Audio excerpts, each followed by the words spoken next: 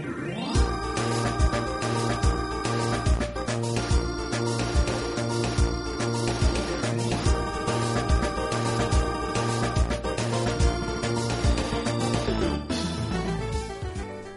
and welcome to episode 158 of the Round Nintendo podcast. I'm Jason. And I'm Angel. And this episode is called Nindy Strike Again because, frankly, there is a ton of indie news this week, including the return of none other than No More Heroes with Travis Strikes Again announced for Switch and a bit of a surprise. But if I were to sum up this episode in one word, it wouldn't be indies, it wouldn't be nindies, it would be conventions. Because in this last 2-week period since our last episode, we've had 3 separate major gaming conventions back to back to back, and at each Nintendo announced some sort of news that we're going to be discussing. First, there was Gamescom in Europe, where they announced a new Arms Fighter, among other things, which we'll talk about later in the show. Then there was GameStop Expo in Vegas, where a few game bundles were announced. Or maybe it was in Anaheim this year. I think it was in Anaheim this year. No, it was in Vegas this year. Vegas. I could just do the podcast solo. I'll just debate myself all night. But no, and then there's also PAX West, which is like the big one, so to speak. If you listen to our last episode, you know we focused on a bunch of indie Switch games. I made a point at the time that Nintendo really ought to promote them better. Well, if I waited 2 weeks, that point would be moot, because at PAX West they did just that. I like to think it was my doing. It was our whole conversation. Nintendo was listening. But honestly, they probably started prepping this thing months ago. So as much as I want to credit myself, realistically, Humble as I always. think we can. Humble as always. But yeah, so at PAX they had the Nindy Showcase presentation. They had Nindies at Night demo event and live stream, which, by the way, I don't know if you watched it. That was like the most laid-back, like chill video game presentation announcement live stream I've ever seen. It's really cool. Like, it was actually kind of fun to watch. And then they also, of course, have game demos on the show floor of PAX West itself, which is going on right now in Seattle as we're recording this. So, long story short, for this episode, we're going to dedicate a good chunk of the show to all the indie announcements. We're going to talk about the other things I mentioned from the other conventions. We have thoughts on the NES Classic pre-order debacle. We have thoughts on Miiverse shutting down.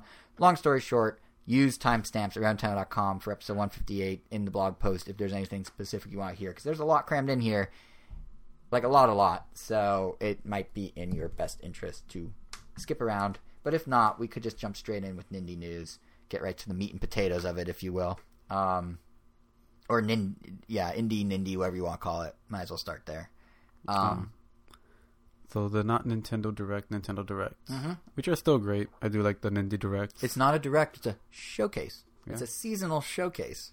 But yeah, I don't know, maybe it's just me, but this showcase in particular and everything they were doing around it with like the PAX events and Nindies at Night and whatnot and the announcements that came out of it, like the quantity, the quality, the variety, it really kind of felt like a mini E3 sort of. Like so much so that like at E3 Nintendo always does a Direct, right? And then after the Direct they slip out extra fact sheets for games they didn't have time to put in the Direct. So you get like one wave and then a second wave. And we got the exact same thing after the showcase. Like it really did kind of feel E3-ish.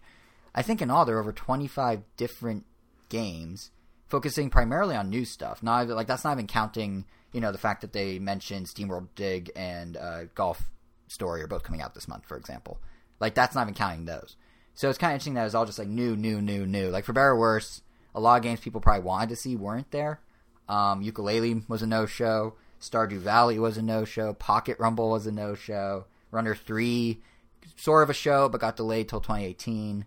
In the case of Stardew and Pocket Rumble, I actually kind of get it. Stardew is at Nintendo weighing approval for going on the eShop. Pocket Rumble, the publishers at Chucklefish are saying they're still trying to figure out the netcode issues, so it's coming, it's just delayed.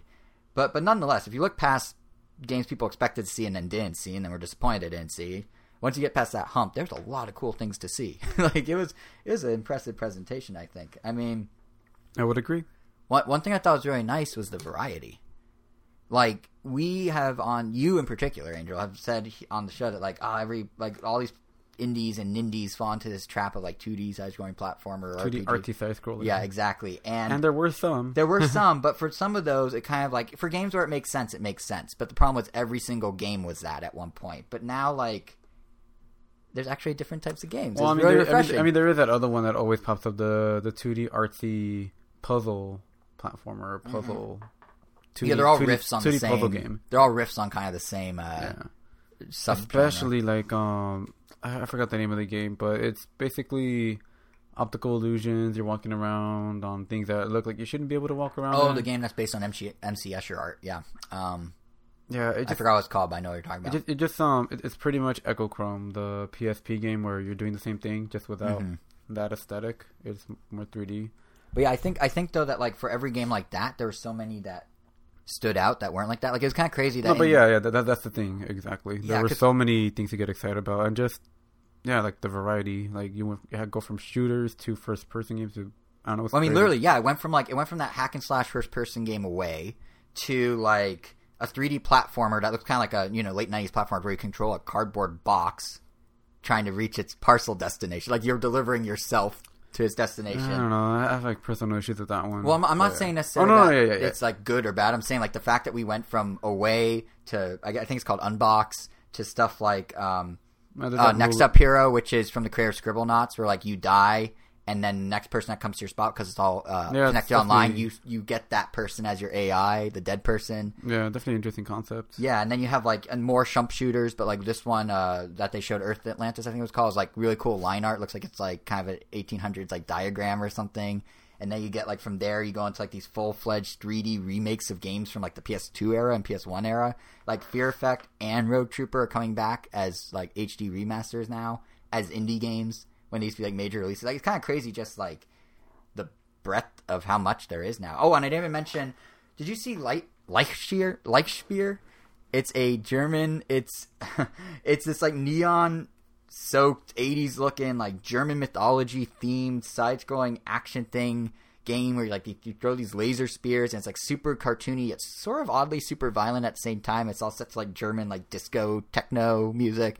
Like it looks ridiculous, but the point is like in like a good way. But the point is like indies are kind of the new third party now. Like I feel like we sort of touched on this last episode, but the sheer variety and the fact that we have like major games like Fear Effect that was, a physical release on PS1 back in the day, now coming to Switch as like a remaster, but it's indie, or Road Trooper again as another example. Like, it's kind of, they really are picking up the mantle of what like a third-party library used to be. And the production values, I don't know how much is in their budget, but some of them do look like they came from big-budget studios. Mm-hmm. Especially when those AAA studios make smaller games, they pretty much look like indie games. Like what EA Originals is doing. We're going to talk about it later, but EA Originals is basically they're funding indie games. Well, what was that game that came out on the Switch on launch day or close to launch day that was like an RPG that looked like it could be an indie game, but it was made by either Square Enix or... I Am Setsuna. Yeah, that one. Yeah, Square Enix. Square Enix has their whole division. I forgot what they call it, but that's where Lost Sphere is coming out through. It's through that. It's sort of indie, but sort of not. It's actually developed by a Square Enix studio, something Tokyo.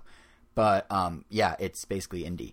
Like, the line is blurring between indie and not indie, and it's blurring more in the direction of indies getting way more, like, advanced than it is, like, third parties dumbing down, so to speak, which is kind of cool to see. It's also kind of interesting, I thought, that if you look at the games that were announced, there's kind of like these patterns emerging within the games, for example, and this is actually a point made by one of our friends on Twitter that we both follow, but he was saying that there's this uptick in more elaborate smartphone games kind of upscaling into, like, premium gaming experiences you can now play on, like, a real console like the Switch.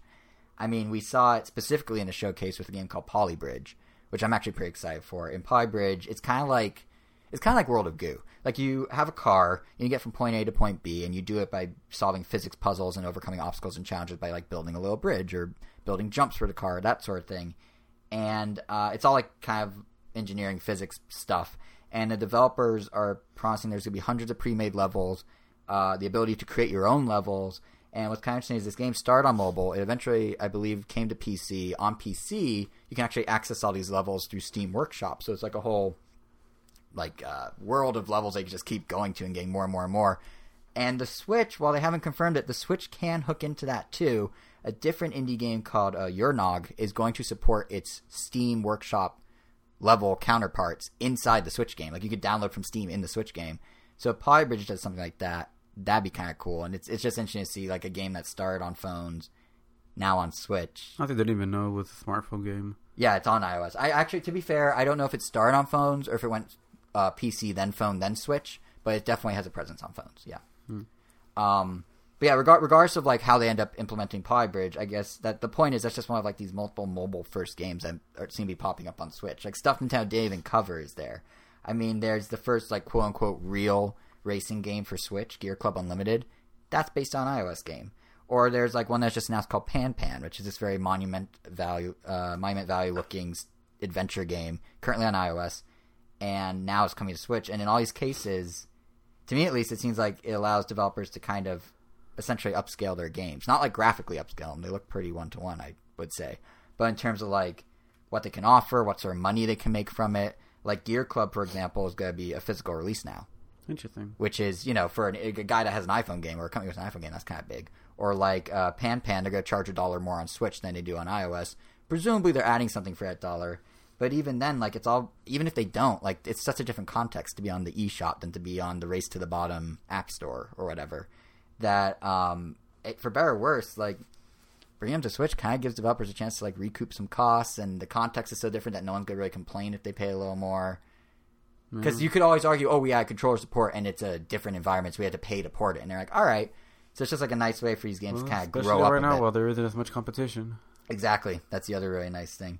Plus, like, for Nintendo, it's super smart because it lets them kind of bridge together these two different gaming worlds where you have, like, third-party games you could play on the go on Switch and smartphone games you can now play on your TV on Switch. So it's, like, this perfect hybrid. So it's really cool. And I actually think Harmonix's Super Beat Sports, I don't know if you saw much of that, but it kind of applies here, too. It's admittedly not a perfect example. Beat Sports, the non-super version, originally was an Apple TV game, single-player Apple TV game versus, like, a mobile game. I know exactly which one you're talking about. Now, however, it's on Switch with multiplayer support, HD Rumble support, new songs, new levels, new characters. So it's just like they're taking what they did there and upscaling it into like a full-fledged like console release, and you get Super Beat Sports. I don't know, what do you think of it? You like rhythm games, like the concept of Beat Sports? Because all you do, for those who don't know, you use the Joy-Con, or if you're playing on Apple TV, an Apple TV remote, and you're basically hitting, volleying, thwacking balls to the rhythm to do different mini games like baseball, volleyball, that sort of thing. You like rhythm games? Did it catch your eye, or is it like, nah? It has my attention. I like the art style, but that's pretty much it. Like, it's just one of those wait-and-see ones. Like, I'm not fully sold on it yet. Mm-hmm. I don't know what it is. Maybe it's the art style. No, I just said I like the art style. Oh, I don't. They put out a teaser that was like a way cooler art style than the actual gameplay. I haven't really seen much gameplay of it. I just remember the teaser. No, the teaser's not the art style. The art style is actually 3D polygon, like chibi characters. Well, I was gonna say that it's like sports centric, which kind of makes me like, kind of mad about it. But it's like cartoony sports. No, it's like Wii Sports. It's Wii Sports set to music, basically. It doesn't really help the argument, but yeah. Yeah, I know it doesn't. But I mean, I'm looking forward to it. I mean, like Harmonix. If it was just Wii Bowling, no, that's the game. I mean, that's still in Wii Sports. That wasn't wrong. No, but I was gonna say like Harmonix. I really like Harmonix. I mean, Rock Band was cool. Guitar Hero, when they were still doing that, was cool. Like they do cool stuff. So I'm hopeful Super Beat Sports will fall into that bucket. But yeah, it's the art style's a little. Don't put out a teaser that looks 10 times better than your final game. That's all I'm saying. Yeah, if the game resembled anything about the teaser, then it does not. Yeah. The teaser made it seem like it was going to be like a quirky Rhythm Heaven looking, right? Like fun fest, but not quite. Apparently it isn't. Well, it could very well be a fun fest, and it could very well be quirky, but it's not Rhythm Heaven art style. That I can tell you. Well, I mean, or even the art style that we're portraying, I guess. Yeah, but it's one of those things that like on Switch, I bet you with multiplayer and everything, it's gonna find a much bigger audience than it found on Apple TV, and it was an Apple TV launch game. Like when Apple TV first started doing games, this was the one. I remember. It was the same press conference where they announced Mario Run, right? Yes. It was either that one or the one before. I don't quite remember, but I think you're right. I just remember seeing... last fall. Yeah. Because that was the only time I saw footage for it a long time ago, and just thinking like, it's on Apple TV. I guess I'm not playing it. But... Yep, but now you can on Switch. And that's the power of premium mobile games getting upscaled to Switch. You could have. I could have. We don't have any games on our Apple TV. It's mostly my parents' Apple TV. I don't really use it, so... Oh. Yeah. Well.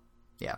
All right, then. I mean, I've watched a couple things on it, but not really. But anyway, the premium mobile game thing I brought up is kind of like probably the clearest defined like bucket of new Nindies that we saw, these last couple of weeks. But I think a lot of the other things announced, just for the sake of organizing our thoughts here, they kind of fall into other buckets as well. Like we can kind of categorize things just to make our way through this list, because now we're getting into the individual games where actually like these are the ones we're really psyched about, opposed to before where I'm like, here's a point I'm going to prove using some examples. Like, these are ones, they don't necessarily prove anything. They're just cool-looking games. So we'll start, I guess, with what we've dubbed the familiar, if you will. Like, these are the games that, above anything else, kind of embody what you initially think when you think indie game. They're new takes on familiar genres. They're mostly 2D. They're probably nostalgic throwbacks in some way, or maybe not. But, yeah, they're kind of games that when you think indie, these come to mind. and perhaps one of the most familiar of the bunch is Super Meat Boy, arguably a poster child for indie gaming as a whole. And what's kind of funny is that this new Super Meat Boy Forever, which was announced as coming to Switch first in 2018, it's now even more familiar as an indie game for a second reason, which is it's basically a runner now. It's a Meat Boy stylized runner instead of being, the meticulously designed bite-sized little levels you have to get through in exactly the right way because that's how they're designed to get through, which was what original Meat Boy was all about. And you don't even control Meat Boy in this one. He auto-runs forward, and all you do is press 2 buttons to jump, kick, dive, punch, and you're constantly moving. And, yeah, I'm kind of curious. You're the hugest Meat Boy fan I know. Your thoughts? Like, is that bad, good?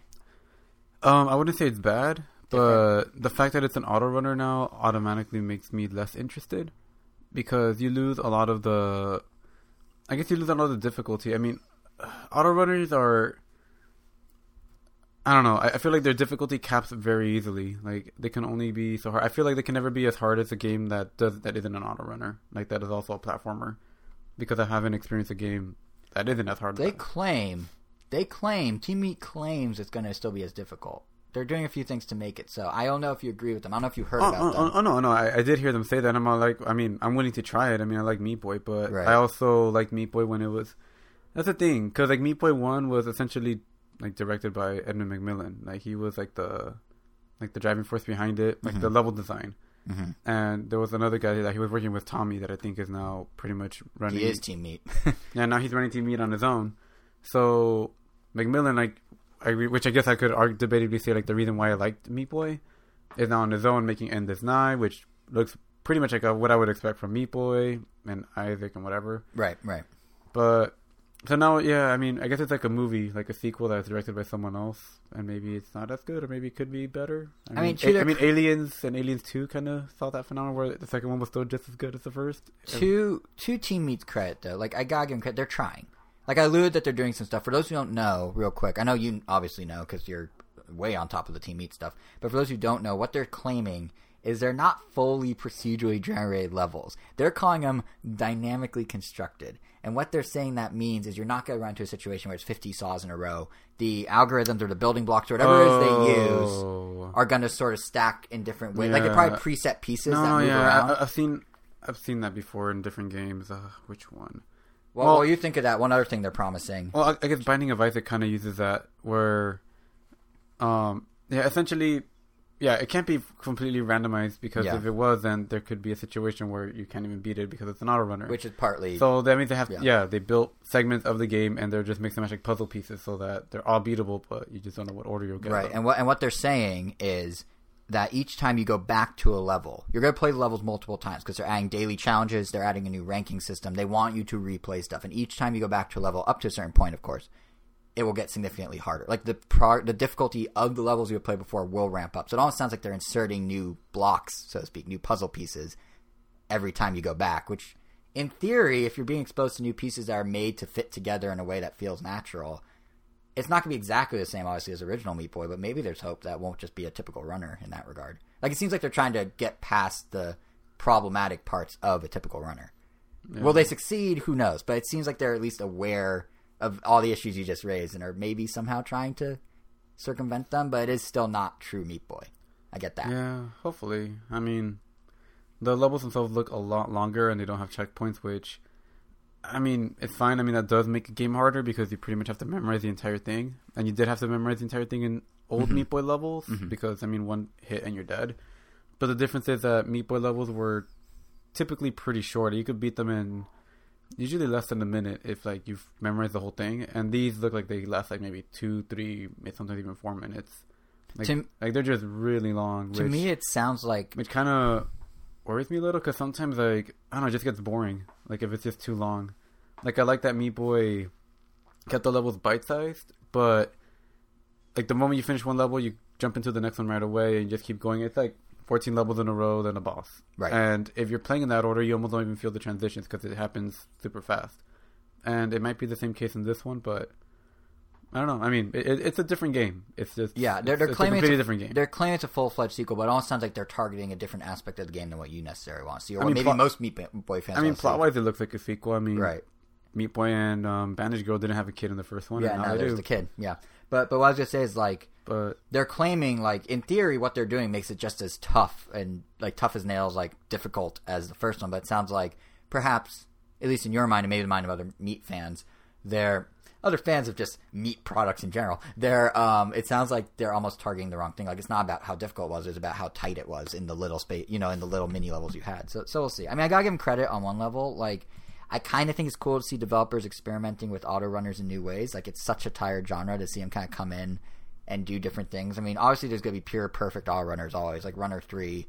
Although, granted, that's a rhythm runner, I guess. But even then, Runner 3 is a good example of like what a typical runner is. So it's kind of cool to see like the Meat Boy guys be like, well, what if we made one that like scales in difficulty? Or like there's another game called Descenders, which is ultimately a runner, but it's coming to Switch. It's a 3D downhill biking game where you're biking into the screen, like full 3D, like a real game, but it's procedurally generated levels, and you do tricks and stuff and get as far as you can in the level each time, and each time it changes. So that's like, it's ultimately a runner, but it's something different. So like, it's cool to see developers experiment with that. Maybe they shouldn't have done it with Meat Boy of all things, because that's gonna upset fans. But it is nice to see developers be like, yeah, we know there's this tired genre. Well, if we twist it a little or put it on its head a bit. Yeah, the only thing that I don't know, I think overall is my, I guess, cautious issue with the game is that they're reusing the same. It sounds like, based on what I've heard and from what I've seen, it sounds like they're reusing the same overworld templates. And from what I heard, like literally heard, like because I was watching gameplay of it. Yeah. The music sounded like they were using the same soundtrack from the PS4 port of Meat Boy, and that's lazy. And the PS no offense, Meat. And the comments confirmed that it was like the exact same sound. Like, that's a bummer. And normally I wouldn't have an issue with that if I liked the soundtrack, but the original Meat Boy had, I guess, a soundtrack by a band named like DB Soundworks, and I love that soundtrack. That soundtrack was amazing, and I would have loved to hear something new. Yeah. But when I don't know, I guess when Edmund McMillan left, they lost the rights to the music and they had to get someone else, and they completely redid the soundtrack, and I thought it was a lot worse than the original. But well, it's interesting. But now they're using the same soundtrack again. It's almost like Meat Boy Redux. Yeah, that's because originally it started as a smartphone game, right? Yeah, it was a smartphone game. So, and then it was shelved before it came out. Honestly, as a smartphone game, like this makes I would love to have that. Like I would imagine, like, just Meat Boy on my phone. It makes sense. Like so it's almost more how I would not want it to be a precision platform because you can't do that with a phone. Yeah. So now that it's on the Switch and I have these buttons that I'm not gonna use the way I would expect them to because I'm just using two. I don't know. It feels like it sounds like a spin-off they're trying to push as a full sequel because they already had it half done before they shelved it on phones. Yeah. But I mean, for Meat Boy fans that just want Meat Boy on their Switch, I mean, the good news is, granted, you've played it before, but the original Super Meat Boy is going to be on Switch this year, so at least there is a true Meat Boy experience. But yeah, it sounds like you at least would like to see Meat Boy 2, not Meat Boy Runner. Yeah, forever. Honestly, like, I mean, since the regular Meat Boy is coming, I may actually just rebuy Meat Boy and just kind of skip this one for now. Well, who knows? Maybe reviews would be really positive. Maybe they found the right formula. That's the thing. Is like they're trying something new, so it's hard to say what's now. The thing? Like, I mean, if it's ever gonna come to smartphone devices or whatever, I'd rather just get it on that. Like, I don't really want that game on my Switch. That's is what I'm saying. It is coming to smartphones. iOS and Android is confirmed. Yeah, no, as is PS4 and Xbox, but premieres on Switch in early 2018. Even better. There you go. Yeah. So that's Meat Boy. It's funny because we're going to talk about games we're excited for, and then it's like, well, Meat Boy was a disappointment. But it's more like, I think it's cool that Meat Boy sequel is now. Nintendo never had any of these games on Wii U. Or the game could still be fun and great. Like, I'm sure I'll still enjoy it, but it's not the pure experience you're looking for. Yeah. Yeah, I'd say alongside auto runners, like alongside stuff like Meat Boy Forever, perhaps the biggest type of indie game that is typical, like indie, as in the bucket of familiar as we're calling it, are nostalgic throwbacks, right? Like, we've seen countless 8-bit, 16-bit platformers. They're always kind of the same, like NES, Super NES, Genesis. What we don't see very much of, though, are games that reference the Game Boy. And I don't know. I feel like I've seen more there's of those, like in the last few years. Yeah, because everyone started realizing there's not that many. But there's still only like 2 or 3 Maybe there's a reason why. It's an inferior NES. Well, yeah, I kind of get why. Like, it's limited color palette. So it's easier to produce. Nobody can, like... What? It's easier to produce. Yeah, well, not necessarily, because you still have to match that art style. Like, in this day and age, is it much harder to make a 16-bit game or an 8-bit game or a Game Boy game? They're both 8-bit. Yeah, I mean, I don't know. I mean, whenever I hear about this, it always feels like a cop out. Like I don't want to design something harder. Somebody's gonna quote unquote restrict myself. But I mean, but that depends what they do with it. I know you're right. Some that are just like, hey, I made a platformer like a simple Mario, but guys, it's only black and white. It's like, okay. But no, the one I'm getting at here, I'm actually kind of interested in because it goes beyond that. No, when it's done right, it's awesome. When it's not, you could tell when it just, phoned in, I guess. Yeah, because like this one's called Save Me, Mr. Taco, or Taco. I'm not sure how you pronounce it. And it kind of, to me, this is how you properly do a throwback to like the old Game Boy games. Because it's a pretty elaborate game from the sound of things. I mean, first of all, before I get to what makes it elaborate, just so you know, it's a game that stars an octopus wearing a hat. And it's limited to 4 colors like a Game Boy game, but the 4 colors change. So like just like if you plug your Game Boy game into a Game Boy Color and you can pick like which tint you want, if you remember doing that back in the day, like red, blue, yellow. So like depending inverted. on the level, what? Inverted. Yeah. So inverted was always the weird one. Depending on which level you're on, the colors will change kind of like that. And the music's also very Game Boy, like it's using the same chipset or mimicking that chipset. But none of that matters if the game itself is interesting, like you were saying. So that, I think, is what's kind of cool about this, is the game does seem kind of interesting. It's made by a single dude, one guy, a gentleman named Christophe Galati. He is French, so I don't know why I put an Italian accent on his name. But either way, and what he's basically doing here is making what almost looks like a mix of Metroid 2 and Kirby.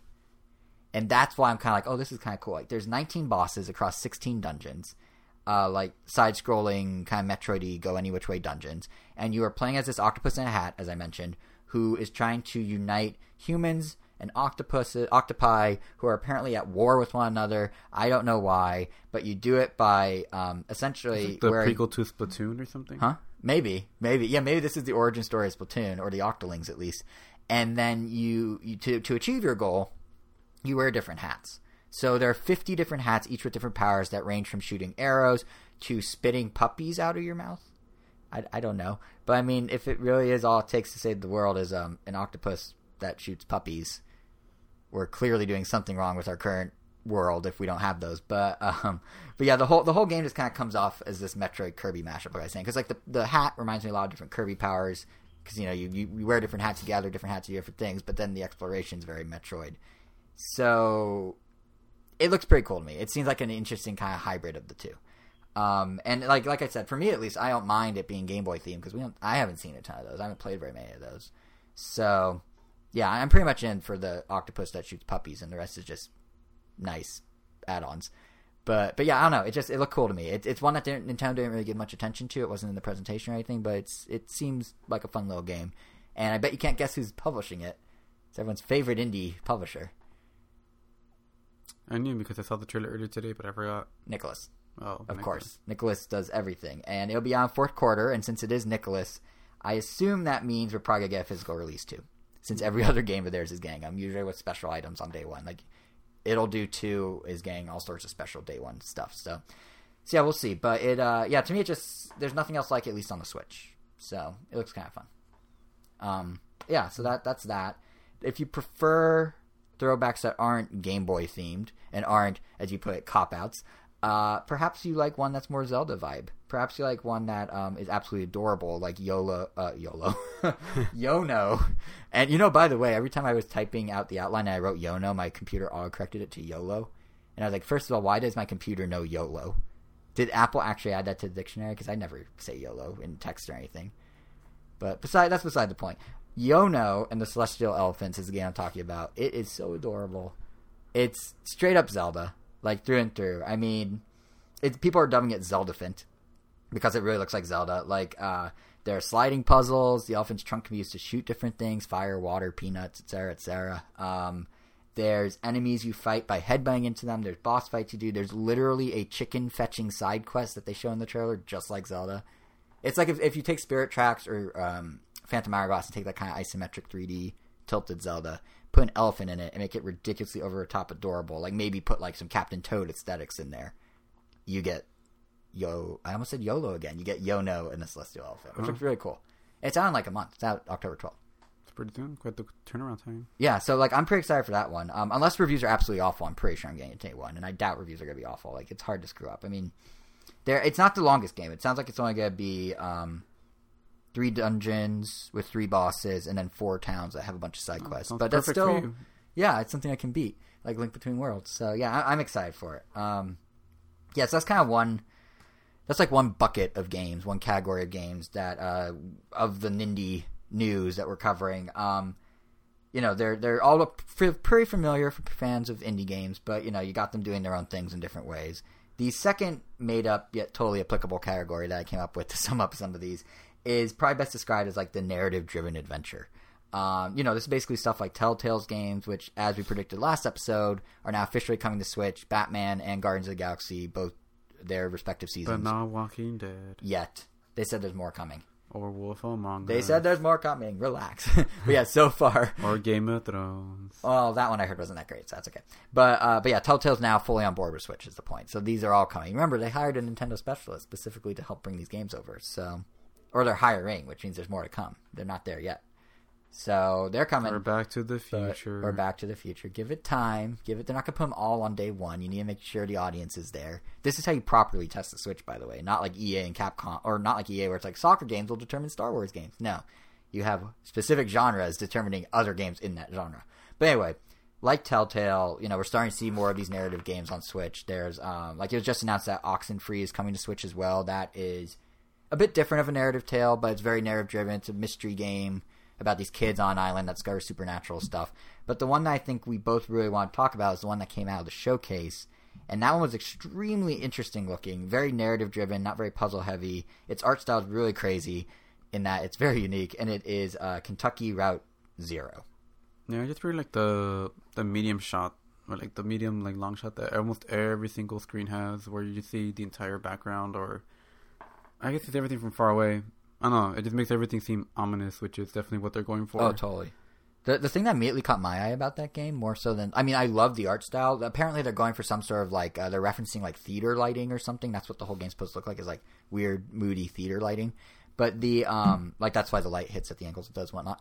But the thing that immediately caught my eye with this game, with Kentucky Route Zero, is not even the game itself. It was the Annapurna logo at the start of the trailer.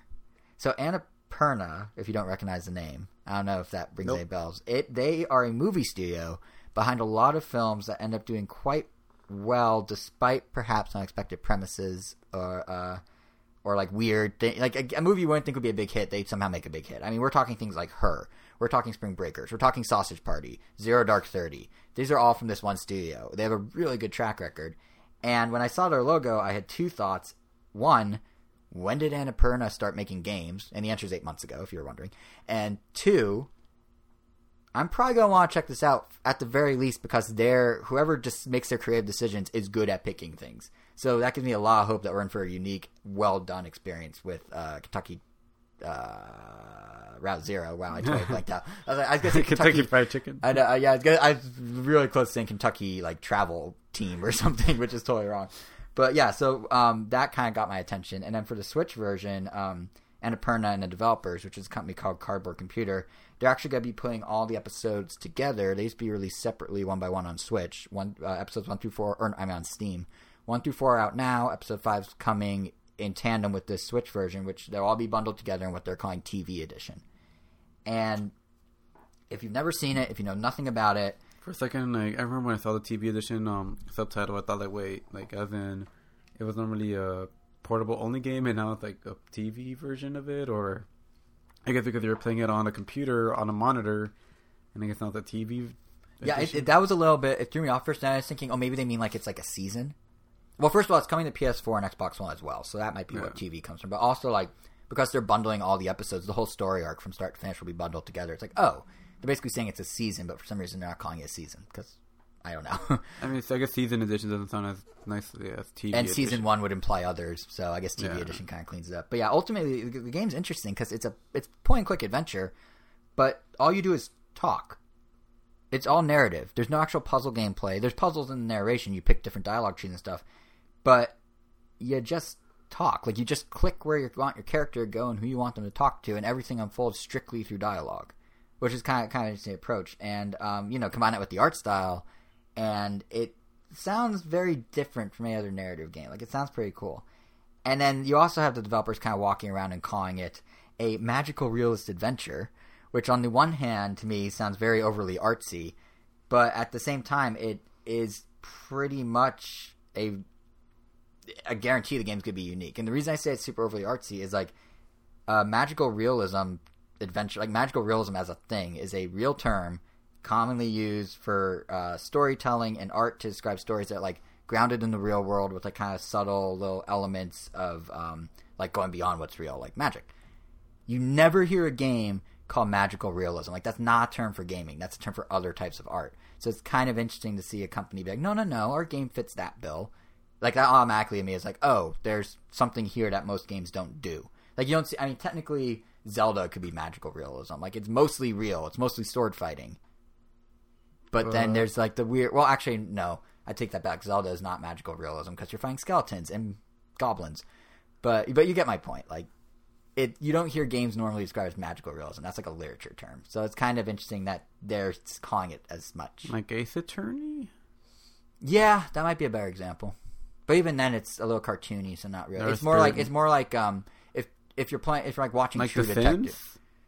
No, I see. That's the thing. Games don't really fit that bill because games don't usually. I don't know. Like it's hard to like Grand Theft Auto. No, like I'm trying to think of games like that don't Killer have any... 7 or No More Heroes or something where it's pretty grounded, but then like things get a little not grounded. Like No More Heroes in concept is not that crazy. You run around and kill people because you're seeking revenge, yada yada yada, and then this boss suddenly can do this one weird thing that's not normal. Almost like superhero films in a weird way could be magical realism. They're pretty grounded, except the fact that they're superheroes and can do crazy things. So I don't know. It's just not a term you see in gaming. So that kind of got my attention very early on. Plus, it got really strong reviews when it was released on Steam, so that's another good sign. Yeah, but I don't know. I mean, you're actually the one that kind of called it out initially. We were looking at me and Angel were like sat down and kind of looked through all the Nindies and picked which ones really caught our eye. And it was actually you that brought this one up before. Yeah, I mean, I love narrative-driven games. I like the art style. It kind of reminded me of Ghost Trick's art style. Yeah, Ghost Trick was a good game. Love Ghost Trick. That game was definitely buried in the DS library. But, yeah, it deserves more love. But it is available on iOS and That's true. Android? I don't know. But yeah, if you haven't played it and you like this kind of games, definitely get it. It's by the creator of the Ace Attorney game, so yeah. Yeah. I will say that I made this comment in the past. I might have actually made it last episode. But it really does feel like the Switch is perfect for a sort of narrative-driven game. Like, you have the more movie-watching lean-back experience if you play it on TV. You have a nice big screen compared to like your iPhone if you decide to play it on the couch. You can then take it with you if you go somewhere. Like, unlike if these games are on PS4 or Xbox One, like, you know, Kentucky, why can't I ever remember its full name? Good God. Kentucky Route Zero. Unlike, you know, Kentucky Route Zero is on those systems, but like on Switch, you can use the touchscreen. On the others, you can't. So that automatically makes it like more of an intimate thing. Like that, all that combined, it kind of feels like narrative adventure games were like this genre that when the Switch was seriously discussed as a concept at first, no one mentioned, but they can end up being like one of the ones that benefit the most from having the Switch and having the ability to jump around and whatnot. Like it's kind of funny how that works. Yeah, like they're really going to benefit from it, I think. And of course, on the flip side of that, you have the type of game where that Switch was pitched as perfect for from day one, which is of course local multiplayer. Which brings us to our third unofficial category of Nindy game announcements, which is multiplayer. Like, a lot of the games announced this past week obviously include multiplayer in some way, but the three that we chose to highlight are ones that really embody, like, the local multiplayer spirit of Switch and what that's all about, and the fact that, hey, here's a Joy-Con, just hop right in. And the first up is Sausage Sports Club, which looks like pretty much the wacky party game that, you know, like, it will fit into that role very nicely as wacky party game. Yeah, I feel like right now, Overcooked kind of fills that role right now, just because that's, like, the closest thing we have to four-player frantic game, but we need something a little more competitive, and I mean, this will fill it in for now. I mean, it looks fun. It just looks very simplified, but it looks like something that you just like do in quick succession, like get a bunch of games in. I mean, it looks perfect for the Switch. I mean, I immediately thought of Gang Beasts when I saw that. I know, that just makes me want Gang Beasts more. I know, Gang Beasts on Switch would be great. So if anyone listening out there has never played Gang Beasts, it's the most ridiculous fighting game you will ever play in like the best possible of ways, mainly due to like they have crazy ragdoll physics, what I'm trying to say.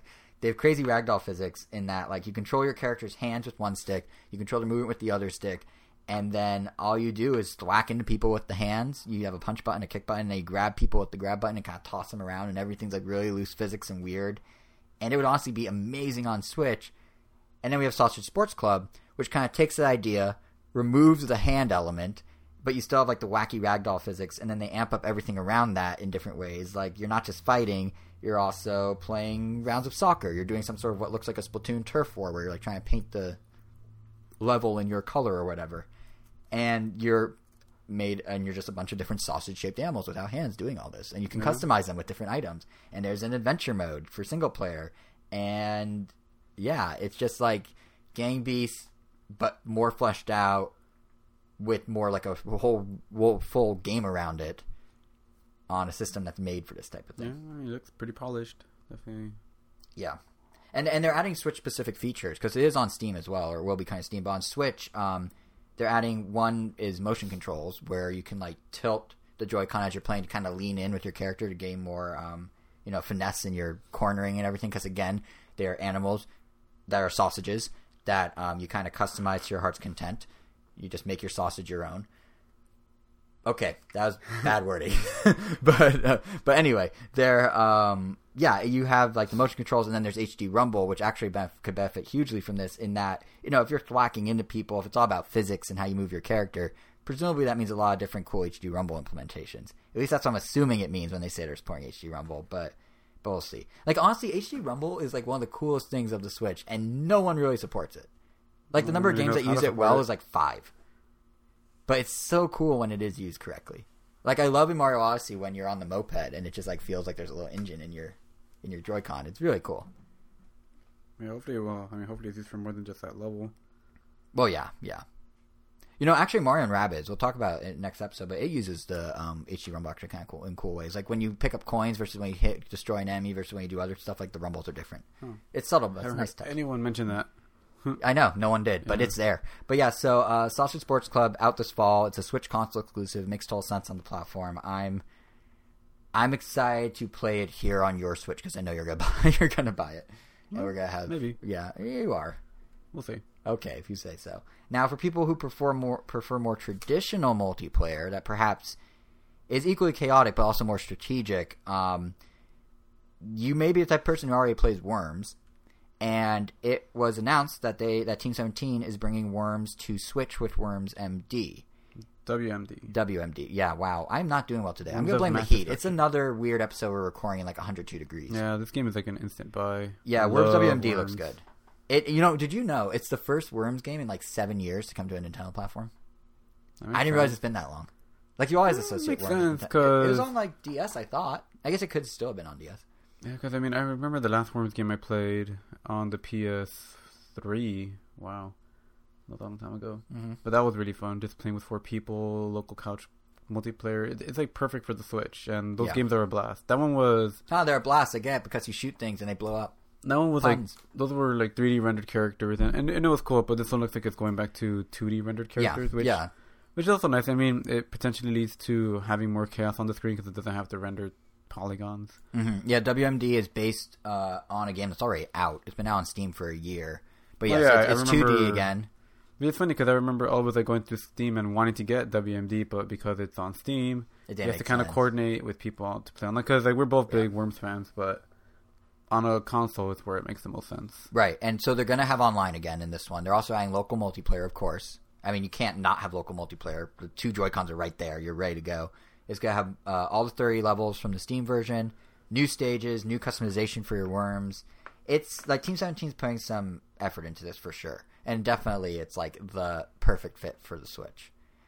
It is actually kind of funny though. Like I was thinking about this when I was putting together the outline.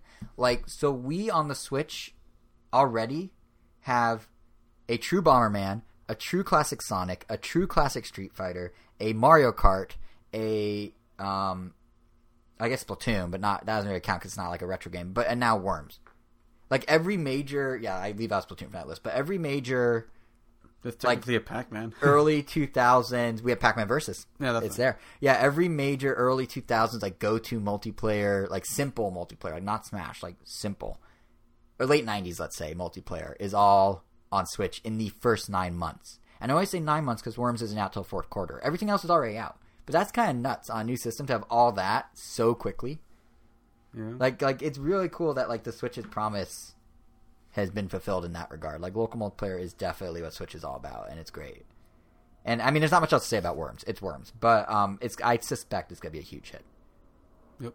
Yeah. Now, on the other end of the spectrum, if you have Worms as, like, the most familiar type of indie... Are you going to get it? I'm going to play it here. I might get it, actually. You know, it's weird, because, like, Worms... I like playing Worms, but I'm not very good at Worms to the point where I don't care enough to play it by myself. Like, I don't know if it's like, oh, I should buy it and get better, or if it's just like, I don't care enough. Like, I just don't care enough. But it is really fun when I do play it. So, I don't know, to answer your question. Like, I like it, but I don't know if I like it. So you're not going to bother master the Ninja Rope tech? Probably not. Probably not. I don't even know what that is. Not even going to lie. Well, I guess you'll find out when you play with us. That sounds like a weird threat, but... Okay, I will. But yeah, I suspect more people, unlike me, will be buying it. I think it's going to be huge on Switch, but yeah, I don't know. Yeah. For me personally. But what I started to say is, like, on one end of the spectrum, you have something like Worms, which is very familiar. There's also other crazy, different multiplayer stuff. One game that you specifically wanted to mention, if I remember correctly, is Light Fingers, which is like a board game, but digital. But still has dice rolling, but like the world's built as you walk or something. Like, do you want to explain this? I don't. This is like out of my wheelhouse a little. Like, what is Light Fingers? I mean, I play board games, but even I have trouble explaining this game because it doesn't really make sense. It's like they haven't really shown quite enough yet. I mean, I've read through their website, I've read press releases, and I've watched like their trailers because there isn't much gameplay out. Yeah. And from what I gather, I guess the premise, you're just like these adventurers that are just playing a board game. And you're playing this board game together, you roll the dice, and as one person moves around taking their turn, I don't know what the number signifies. I don't know if it means like, okay, you get to move for like 20 seconds depending on how high you roll or whatever. Mm-hmm. But as you're moving through this board game that creates itself as you move from space to space, the other players get to manipulate the environment and control obstacles to try to kill you during your turn. And that's pretty much the game. You're just trying to kill the other players while you're playing. There's a card element to it where you can activate certain effects, keep them a secret. Like, it just looks fun. What really got my attention was just how different it was. Because anytime there's a game that I just have a hard time trying to figure out, it's just like, wait, how do you work? Like, tell me your secrets. But show me your true inner. And just the fact that it's like a board game, spiritual video game, I don't know, thing just caught my attention. Now I just really want to figure it out. It looks very I just think how different it is. It's unique. It is interesting because the only game I could think of digital game I could think of where you roll dice are two: Mario Party and Monopoly. So if they can somehow do something so different from those but still have the dice element, like, that to me is interesting. Yeah, like, because to really like run with it that because as of now, there is a dice element, but it doesn't seem like it's very like it doesn't look like it leans a lot on the random aspects of it. It looks like there's definitely more skill than luck involved in it, which is always welcome. Well, yeah. Cause you hate luck-based games. Remember your Mario Kart tirade? No. I mean, I don't. Don't hate, but I'm exaggerating. No, I mean, like I said with the Mario Kart thing, I went in there playing it like a competitive game. Yeah. If I never cared from the beginning, then I would love. I mean, now I embrace the luck aspect of it. That's true. In Mario Party, it's luck it just depends on the mentality. Yeah. Like, I mean, if a game, I love the randomness of Mario Party. That's like, fair. I can't imagine it without it. And yeah, like this game. Luck. The nice thing about luck is that it brings hype and it brings like turnabouts and like crazy situations where someone could be winning 1 second, losing the other, and that's when you get the people like yelling and doing crazy stuff. Here's what I love about luck. It memorable. Here's what I love about luck. It gives me a chance to legitimately beat you at a game. Because if it was all skill, I would lose horribly. But when there's luck involved, I stand a chance. Legitimately. Depends on how you define that word. Legitimately, you're already doubling back on your whole luck thing a minute ago. It is legitimate if that's how you go into the game, according to your logic. You literally just said that. You can't back out of this one. I'm sorry, but it depends on how we define legitimate. The dictionary has a very strict definition of legitimate, which is the one I choose to adhere by. but yeah, I will say Light Fingers, like, I do like the art style a lot. It has kind of like a pop-up book aesthetic and everything. Yeah. Like, it's interesting. I think it's kind of early next year, late this year, something like that. I don't know. But it's intriguing to say the least. I think my absolute favorite multiplayer Nindy that was shown, unless you have anything else to say about Lightfinger. But I don't know what else there is to say because we don't know what it is. I want them to say more about it. Yeah, that'd be great if they could just like say anything. Yeah. But I was gonna say my absolute favorite of all the multiplayer Nindies we saw announced this past week. It not just came out of nowhere, but it was like just insanely ambitious for an indie title, and that is Morphe's Law, which is a fully 3D third-person 4v4 shooter, which you rarely see from an indie. And the big twist is that everybody's body morphs depending on where you hit them. You see, that's why it's called Morphe's Law, because they morph, and yeah, you get it. But no, but each shot you do to someone will kind of zap some of their mass onto your own character, and this in turn affects which parts of stages are accessible, what powers you have and abilities you have. Because, you can sneak in something with a small door if you're tiny, but maybe you can hover jump if you're big or whatever. And then when the match ends, what determines who wins or loses is there's these two Attack on Titan style avatars that kind of loom in the background that are like all your mass combined, and whoever has the biggest mass or the tallest fake Titan, basically pseudo Titan, determines who wins. It's very much a vibe of the developers. Like, I pictured them in a meeting room, and it's like, maybe a year after Splatoon came out, the original, and they're like, man, can we actually do a shooter that's different from all other shooters? Splatoon did it. What could we come up with? What if, like, instead of turf, it's body size? Like, what if you get a bigger body? Oh, dude, that's it. The cheat code from the N64 game. The big head mode. Make a whole game of that. Body shape doesn't matter. Yeah, exactly. Yeah, it's a very powerful... Or it does matter, because it does affect the situation. It matters, but everybody's a welcome body. It's a really strong message to send to kids around the country that no matter what your body is, you can dress up as a Day of the Dead robot, kill people, and succeed in life. That's basically what it's telling us. But no, it looks really cool. Like, I think it could actually work really well as like a shooter.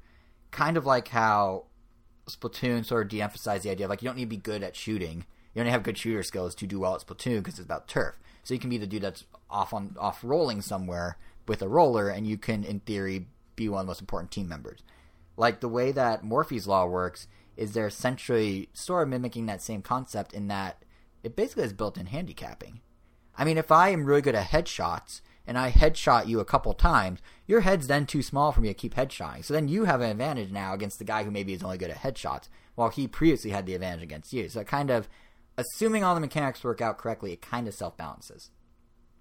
Which, to me, is kind of an interesting concept for a shooter. Because usually it's a lot about, like, this guy's our camper. He's always going to camp. This guy's our headshot guy. But no. In this game, you need more than that, because that will literally change after 3 kills or whatever. You know what I mean? Yep. So it's potentially pretty cool. And the other interesting thing, I didn't even notice until I went to the website, they support friendly fire. So you can actually form strategies with teammates and assign teammates to make sure that you remain a certain body ratio or whatever, which means that it's a lot more strategic than would let on. Because it kind of looks like it'd be really fun local multiplayer, it'd be really funny, but maybe online there's not as much to it because it's just like, oh, you're morphing. But between, the built-in handicapping, the fact that your squad actually affects each other and you need to sort of together decide how you want to tackle something and who's going to be what role in a different way than, like, I'm the camper or whatever. To me, that gives me a lot of hope that this could be pretty cool.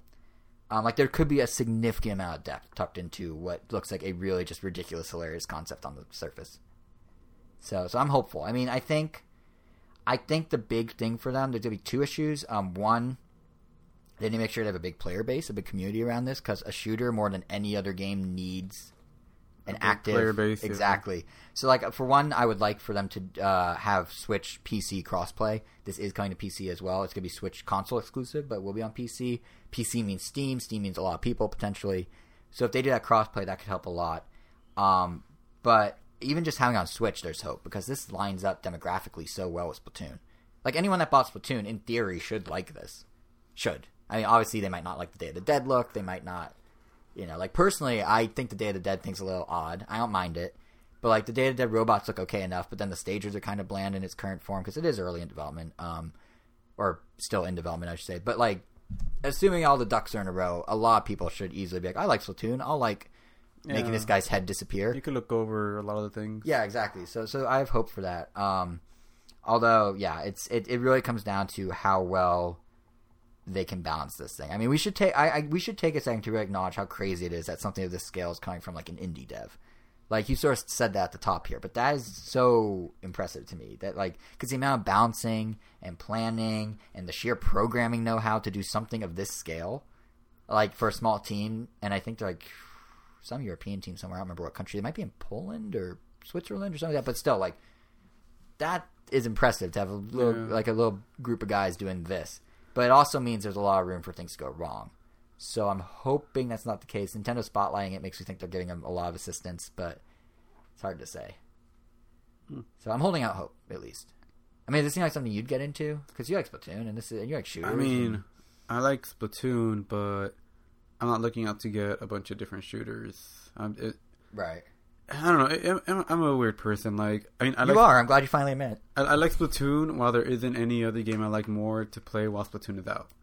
So the moment, like I keep saying, the moment Smash Bros. Comes out, like, most other games don't even exist anymore. Yeah, but the thing about this is this will be out between Splatoon and Smash, but after Splatoon dies. This is winter. This realistically is like next March at the earliest. Yeah, but that's the thing, judging on the rough animations in it, we're looking at March. Well, I mean, the nice thing, like, in a pre-Smash Switch world, a lot of things could coexist. Like, even this and Splatoon, since Splatoon, preferably I'd like to just, like, rank up as much as possible, do as best I can while the game is still out. And this one, I see it more as a couch multiplayer thing when we have, like, a bunch of people over. Yeah. Like, I can't really see myself playing this game online at all.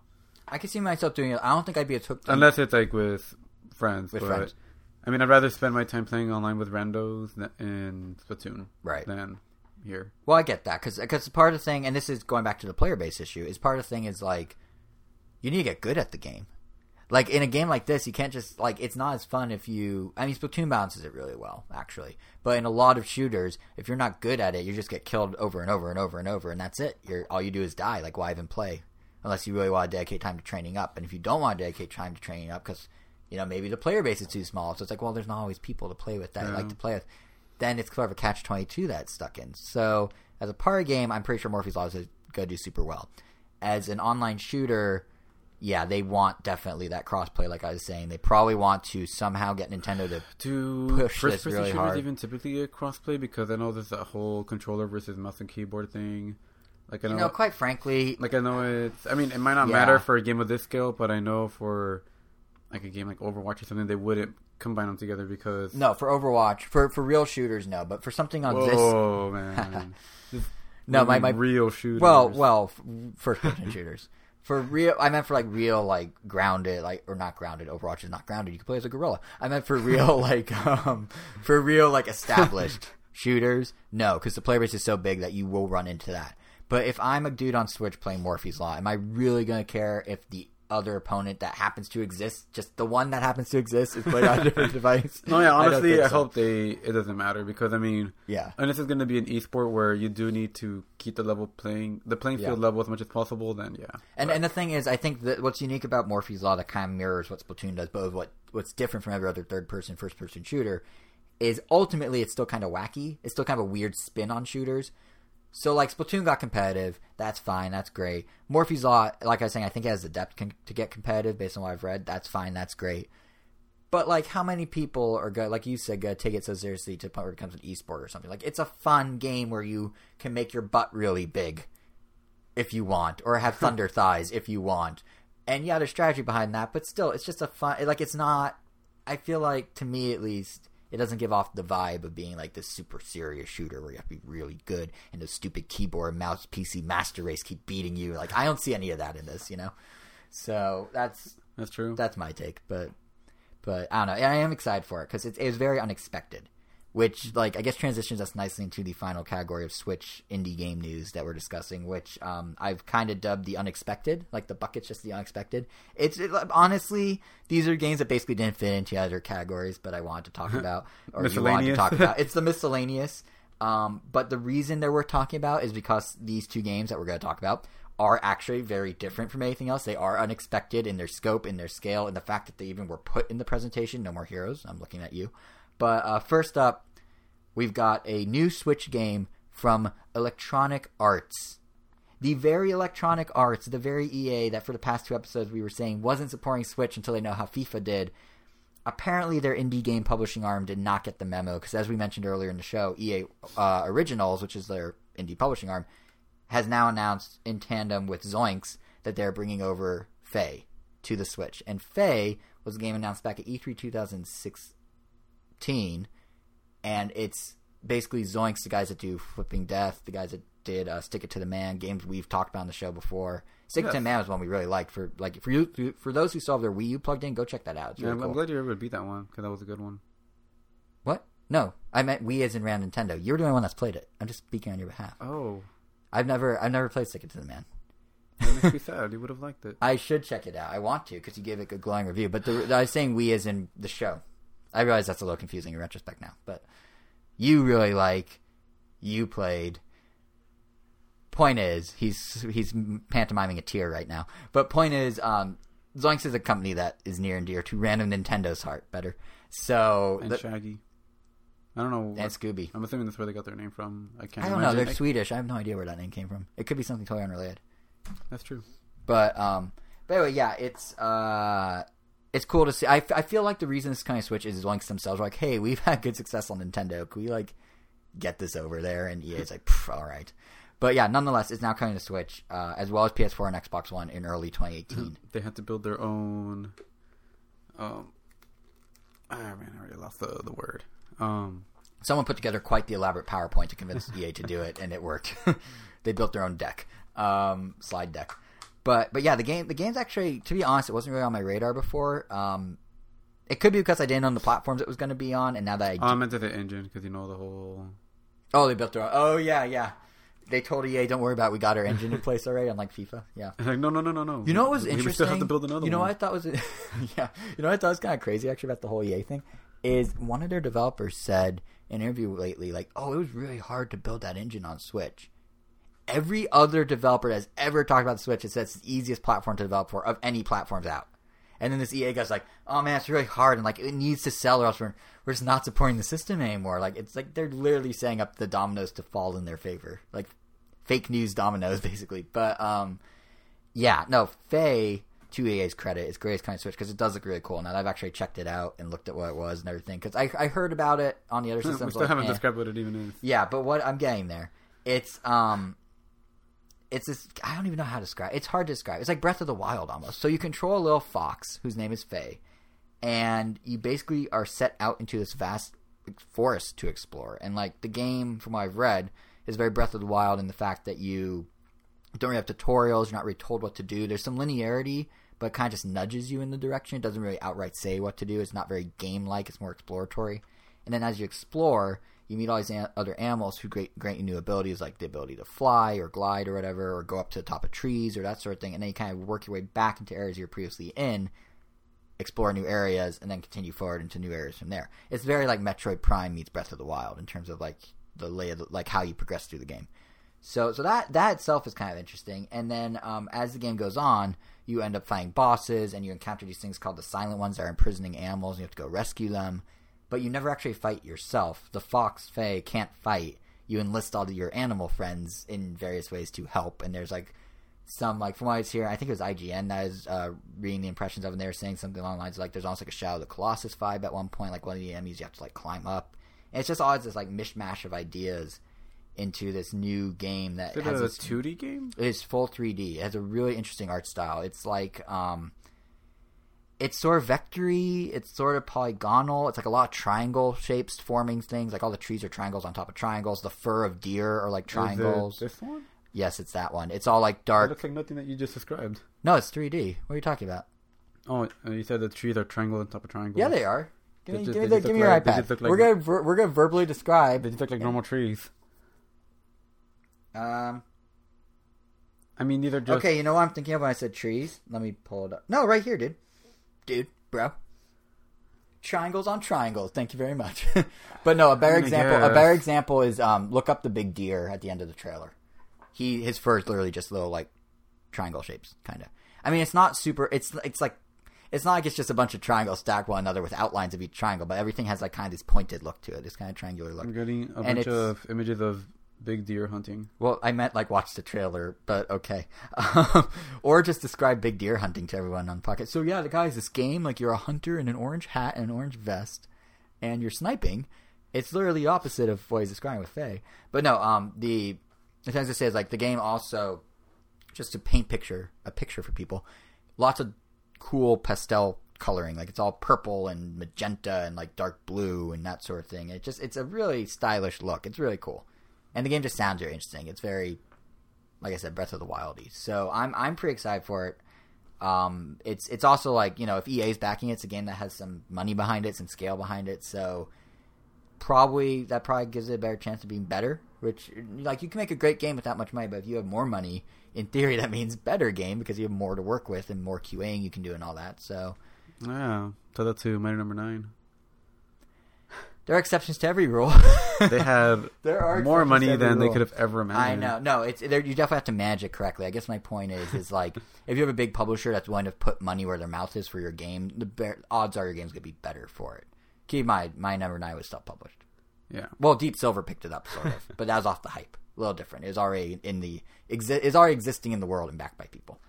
But yeah, and this, you know, the look of Faye, it's interesting to me because there's this growing trend of Switch games with this kind of polygonal heavy, like, light on specific details in the world, bathed in like this dark pastel shade, like, graphic style going on in Switch games right now. Because along with Faye, there's also a Metroid Prime style first person adventure game coming to Switch in 3 weeks. I don't know if you know about this. 3 weeks, we're getting a game called Morphight. It is a Switch game, first person shooter adventure, very Metroid-esque. You go explore planets. The planets are somewhat procedurally generated. You come back.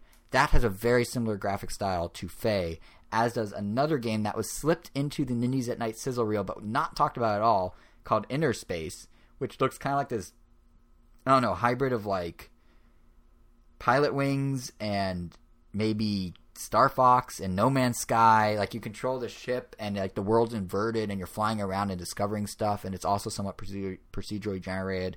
But yeah, both these games, much like Faye, have kind of this polygon heavy, very dark color, like cool color aesthetic, which is, I don't know, at least for me, something I really like at the moment. It's got to totally get overplayed in a year or two. Like, remember when everyone's like, look at our retro pixel art.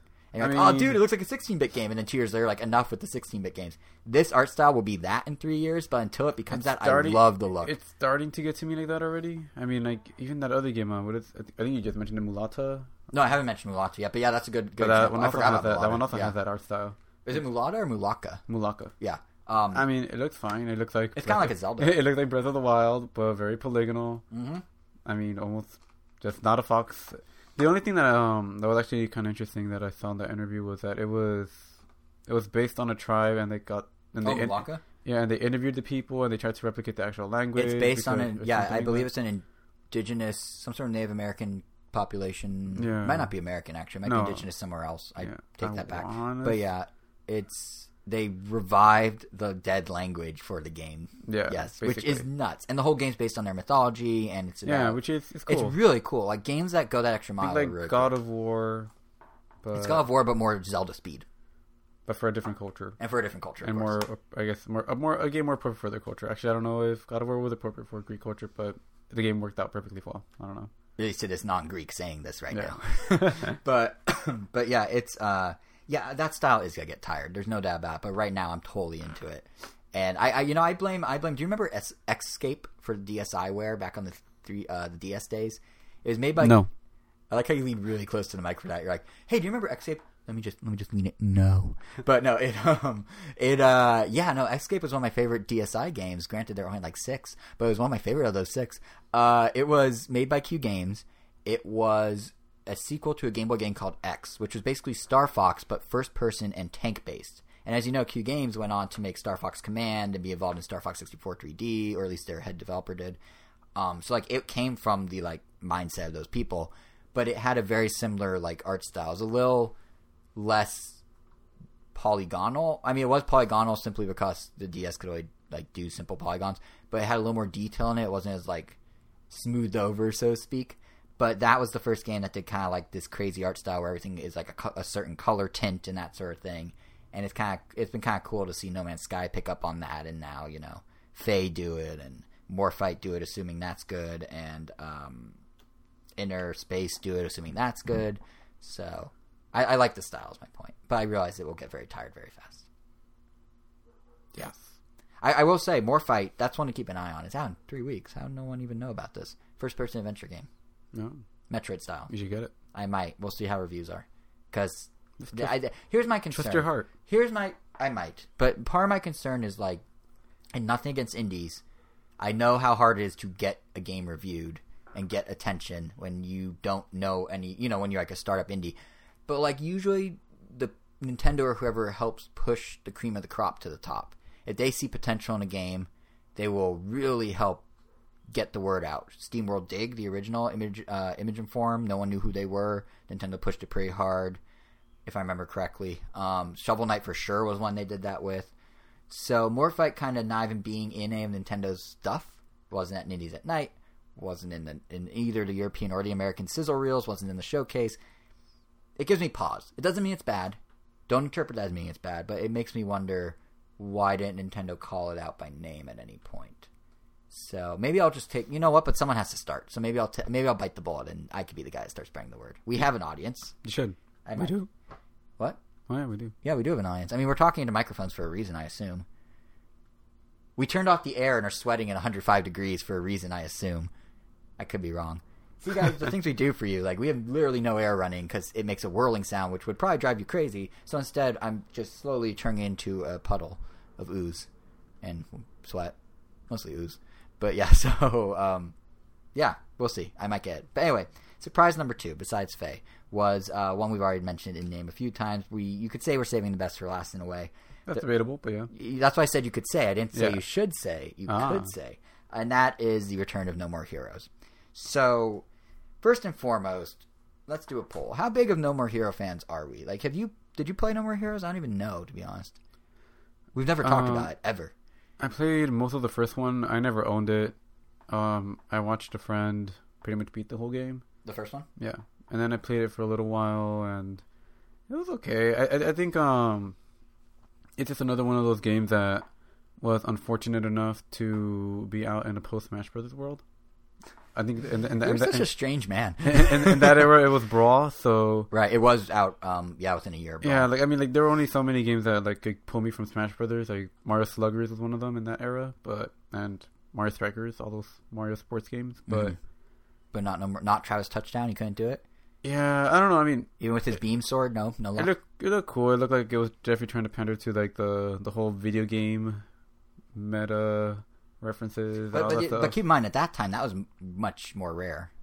It was one of the first to do that to that extent. I mean, Gex 64 did that way back in the day. But, the games about games outside of WarioWare, maybe, were pretty much non-existent, especially not in the way No More Heroes. Yeah, it was just one of those games that I'm like, I'll get to it eventually. Right. And you never really did. Well, you sort of did. You played a chunk of the first one. That's you probably played as much of the first one as I did, and I owned it. I played a chunk of the first one. I got through a few of the bosses, or a few of the hits, I guess. Yeah, the hits, yeah. And then I was actually almost going to get it for PS3 because they had No More Heroes Paradise. Yeah, they poured over 1 and 2 together as a 2-pack. Yep. But I remember I wanted to play with motion controls, so I just ended up not getting it. Because the little I did play with it, I did enjoy it better with the motion controls. Oh yeah. I mean, it was especially that one gesture to charge up your beam sword. That's a classic Wii moment in waggling history. Okay, it got real quiet. And I guess real quiet. I hope they port over or do something with the first 2 for the Switch, but yeah, if they did some sort of Bayonetta style remaster, I mean, yeah, because the thing is, I feel like I won't want to play this one until I play the first 2. Well, no, so that's even if they're not tied with story. They're not. It's a side story. That's why it's not number 3. I know, that's right. It takes place after the first one, 7 years, but it's a separate side story. Yeah, that's it. But it's assume you know who Travis Touchdown is. You do. You've played enough. Yeah, but he's the protagonist of No More Heroes. That's all you need, and he likes video games. Yeah, but I want to get invested in the character. All right. Well, I can loan you No More Heroes. I have it on Switch. Do you have part 2? No, I only have part 1. But this, did part 2 ever come out on Wii? It did come out on Wii. It was a Wii game. It was interesting in that part 2, they swapped out. I never actually played it, but I remember reading reviews a lot. So No More Heroes 1, and what I like about No More Heroes is the whole game was third-person action. You're running around, you're fighting various things, you're exploring the worlds. They're kind of linear, but you're remember that warehouses. One game with the chainsaw, dude. It was black and white. Mad World. But yeah, so that was part 1, and then you had these crazy boss fights. And the crazy boss fights, the hits, as you mentioned, were the highlight of No More Heroes, right? They were the coolest, the stuff you had to do, the ways you did, the creativity. There was a cheerleader that got her. It was very football, Quentin Tarantino people movie. to turn into a giant mech thing, and it was crazy. It's very Quentin Tarantino. Suda51 is the Tarantino of video games. I'm just gonna say it. But I don't care what anyone thinks. I don't care what everyone thinks. Like, don't at me. But it's no.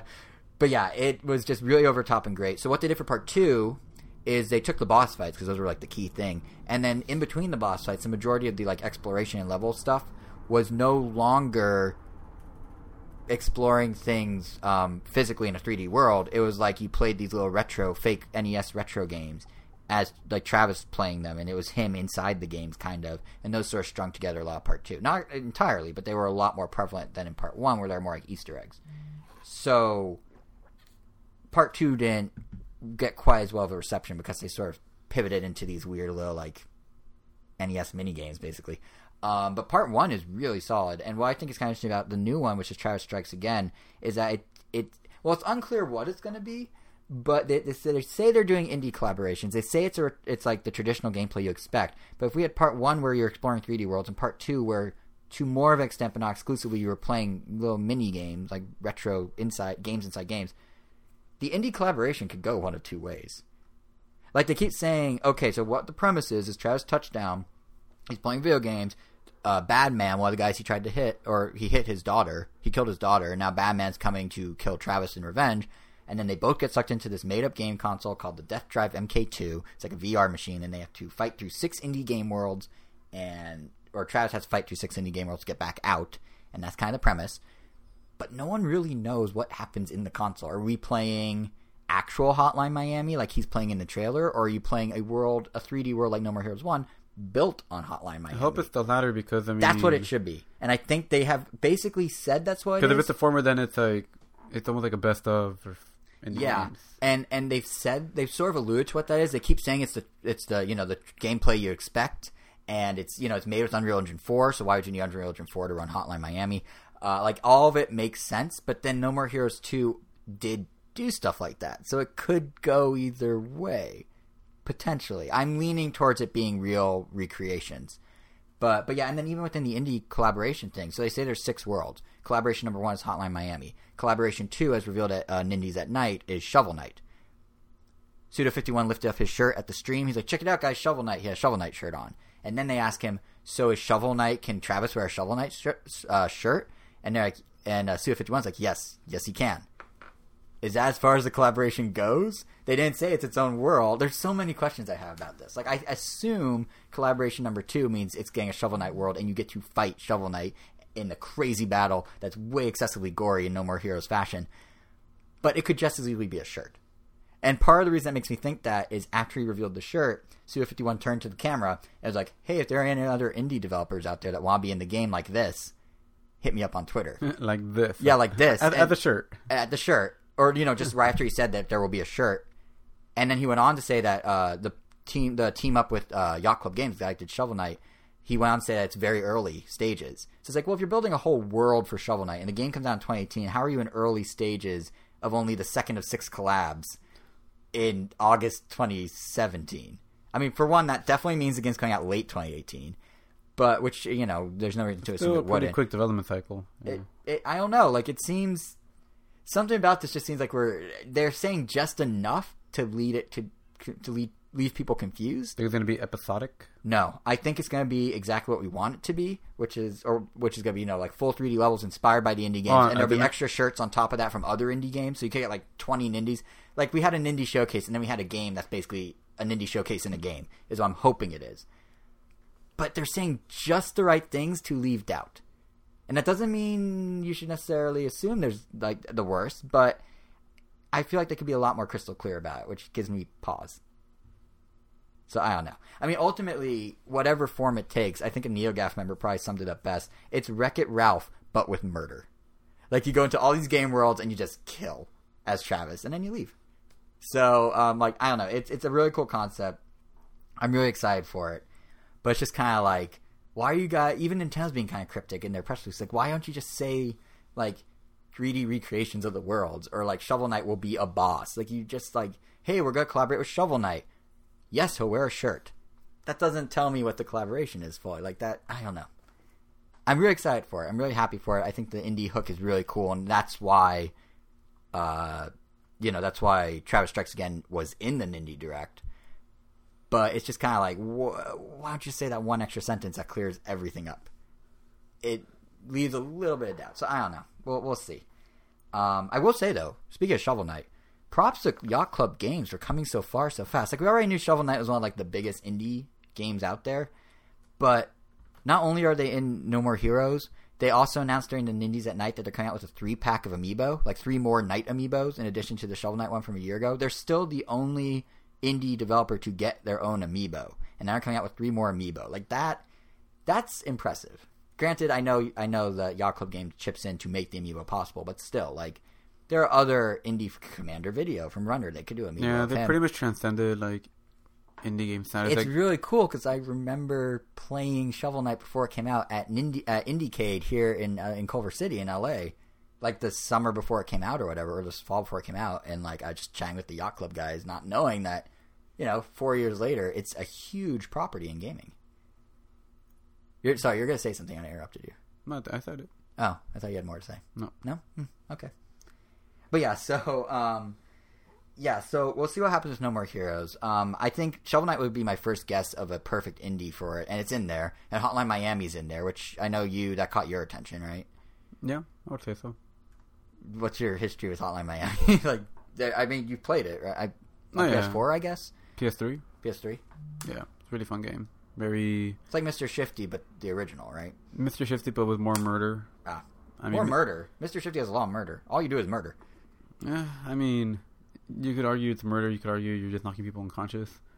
That's fair. But Hotline Miami full on shows because right? you decapitate people, you stab people, there's like blood everywhere, you're like spraying bullets. Like, right. Mr. Shifty just throws things and punches. Right. Which and teleports through walls. Yeah, because I mean, that works for his gameplay. Like, it's perfect. It didn't need to be gory, but that's what Hotline Miami was.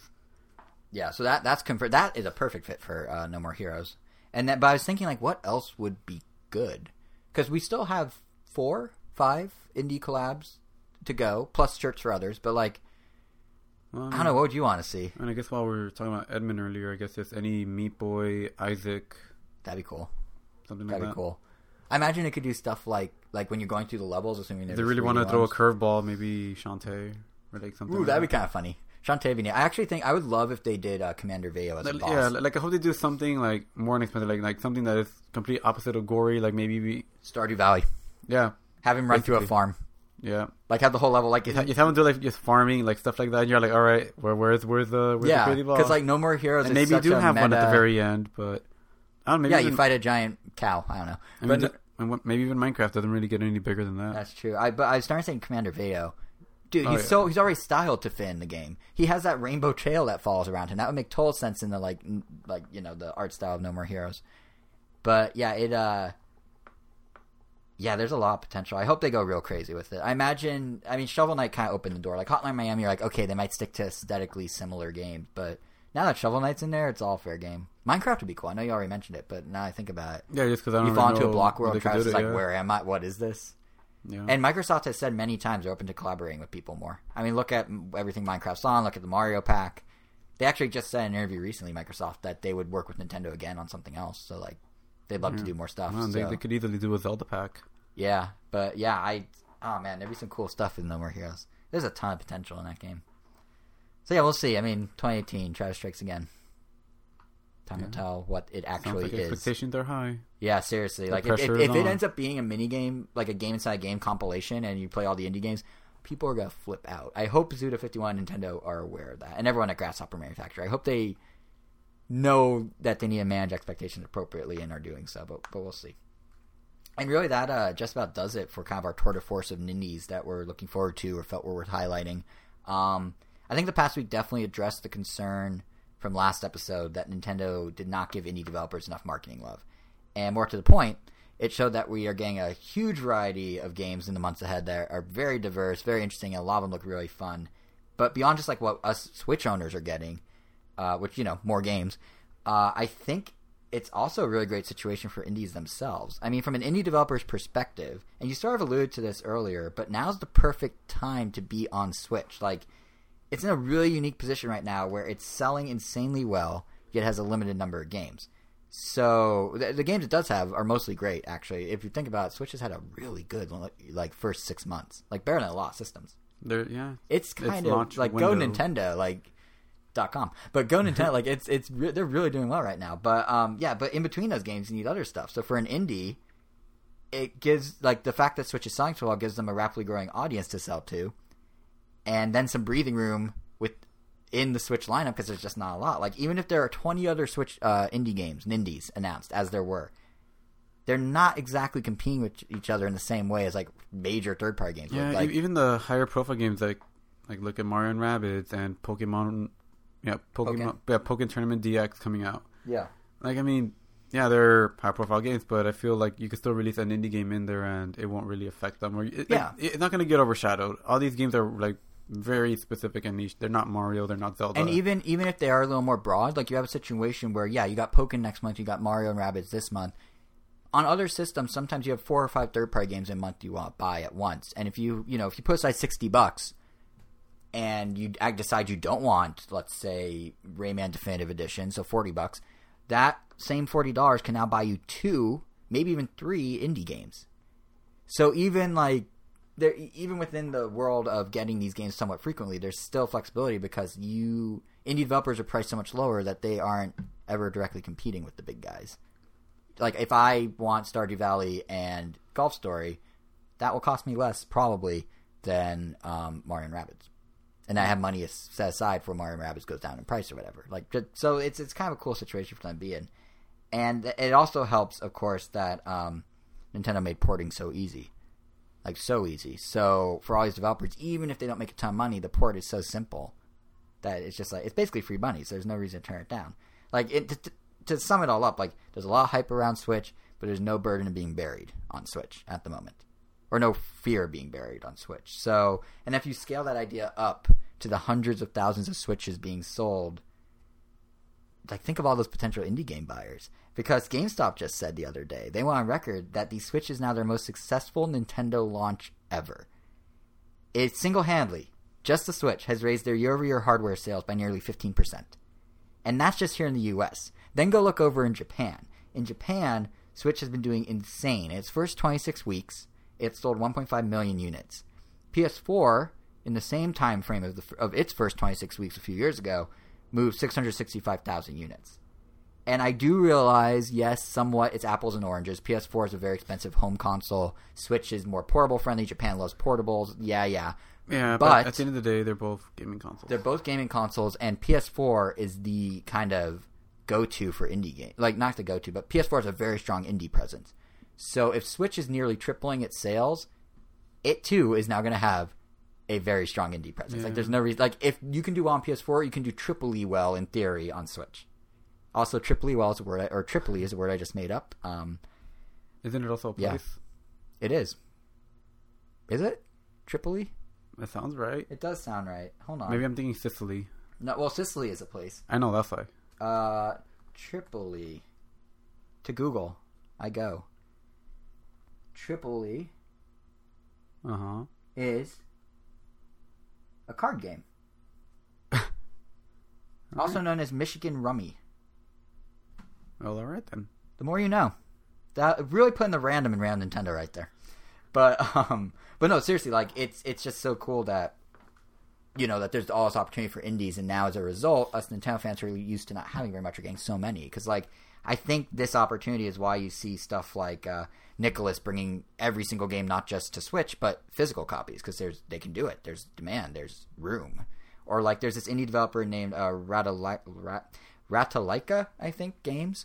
I don't know anything about their games. I'm not gonna lie, but the fact of the matter is they're releasing 13 of them. 6 of them this year, and Nintendo's somewhat screening these. So I don't think it's gonna be like a Wii U shovelware situation. I'm sure their games are fine. I'm not trying to diss their games, but like developers were not doing that on Wii U, except maybe like Skunk Bundle.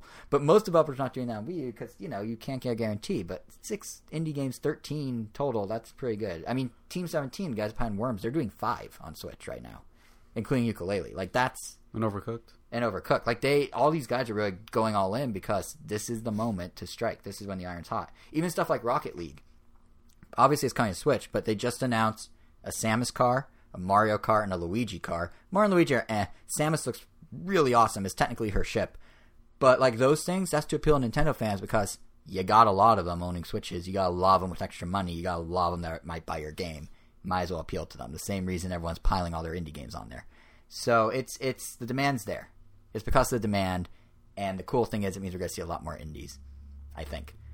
And speaking of demand... Any word on whether it's easier to get Switches? I know we saw a bunch of them at Best Buy when we went to the we went to the World Championship, so we had an edge. And I know, and I saw pictures like from other Best Buys that people were posting, and just like, look at all the Switches everywhere. They are upping supplies, and they have gone on record to the Wall Street Journal that they are going to have significantly increased inventory. I think significant. They're going to increase their output for the holidays. But you still hear stories about people standing in line among 2,000 other people in Japan just to get one of 200 systems, and maybe a Lari system. You still see stories of people not being able to find them in the U.S. I saw one at Target randomly, just by itself. No one there but to buy it. So they exist. They're out there. It is getting better. But, I mean, GameStop's saying they're still expecting demand to outstrip supply the rest of the year. In that same, in the same place where they said how well it's selling, they said they don't expect it to end anytime soon. So... demand's there, supply's getting there, but supply's certainly not there yet. But yes, when we went to the World Championships, which, by the way, props to Nintendo. Like, they really upped their game with the championship this year. That was cool. Like, they really... definitely felt more legitimate. Yeah, 2 years ago when they did it, it was like a ring of folding tables with some 3DSs thrown on them. This year they had, like, signage and demo units of Mario and Custom Metroid. walls. They had what? Custom walls. They had posters with gold stamp foils. We actually, for those of you... outside. Yeah, they had a tent outside.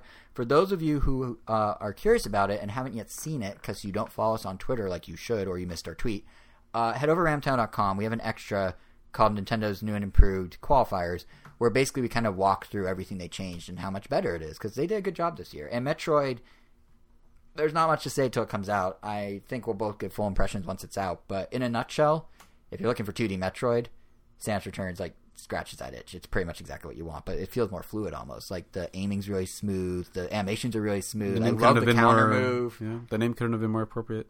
Yeah, seriously.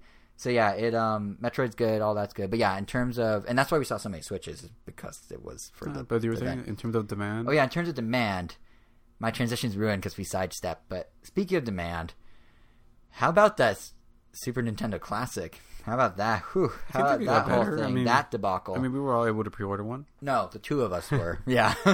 So we, up front, let's be fair, the two of us got what we needed. I actually have two. I'm going to give one away. Not give one away, but I'm going to give one in return for money to my friend who could not pre-order. But, like... Oh, I do the same thing. Yeah, except you're not keeping one. Yeah, I'm not getting but one nonetheless, like, we got them because we're very on top of these things. We check Twitter all the time. We have the alerts. We're on. I was driving on the freeway when I had to get mine. Yeah, but like for people that are not as invested in the Nintendo world, or even those who are and just don't have lucky timing, it was nearly impossible. It was so chaotic. I don't know how they're supposed to get one. It's Well, so let me. I had friends that like I know wanted one, and they told me like, oh yeah, I heard the SNES because it like went up. It's already up for sale, and I'm like, oh yeah, it's already sold out. I'm like, what? Like I didn't hear anything. Yeah, so.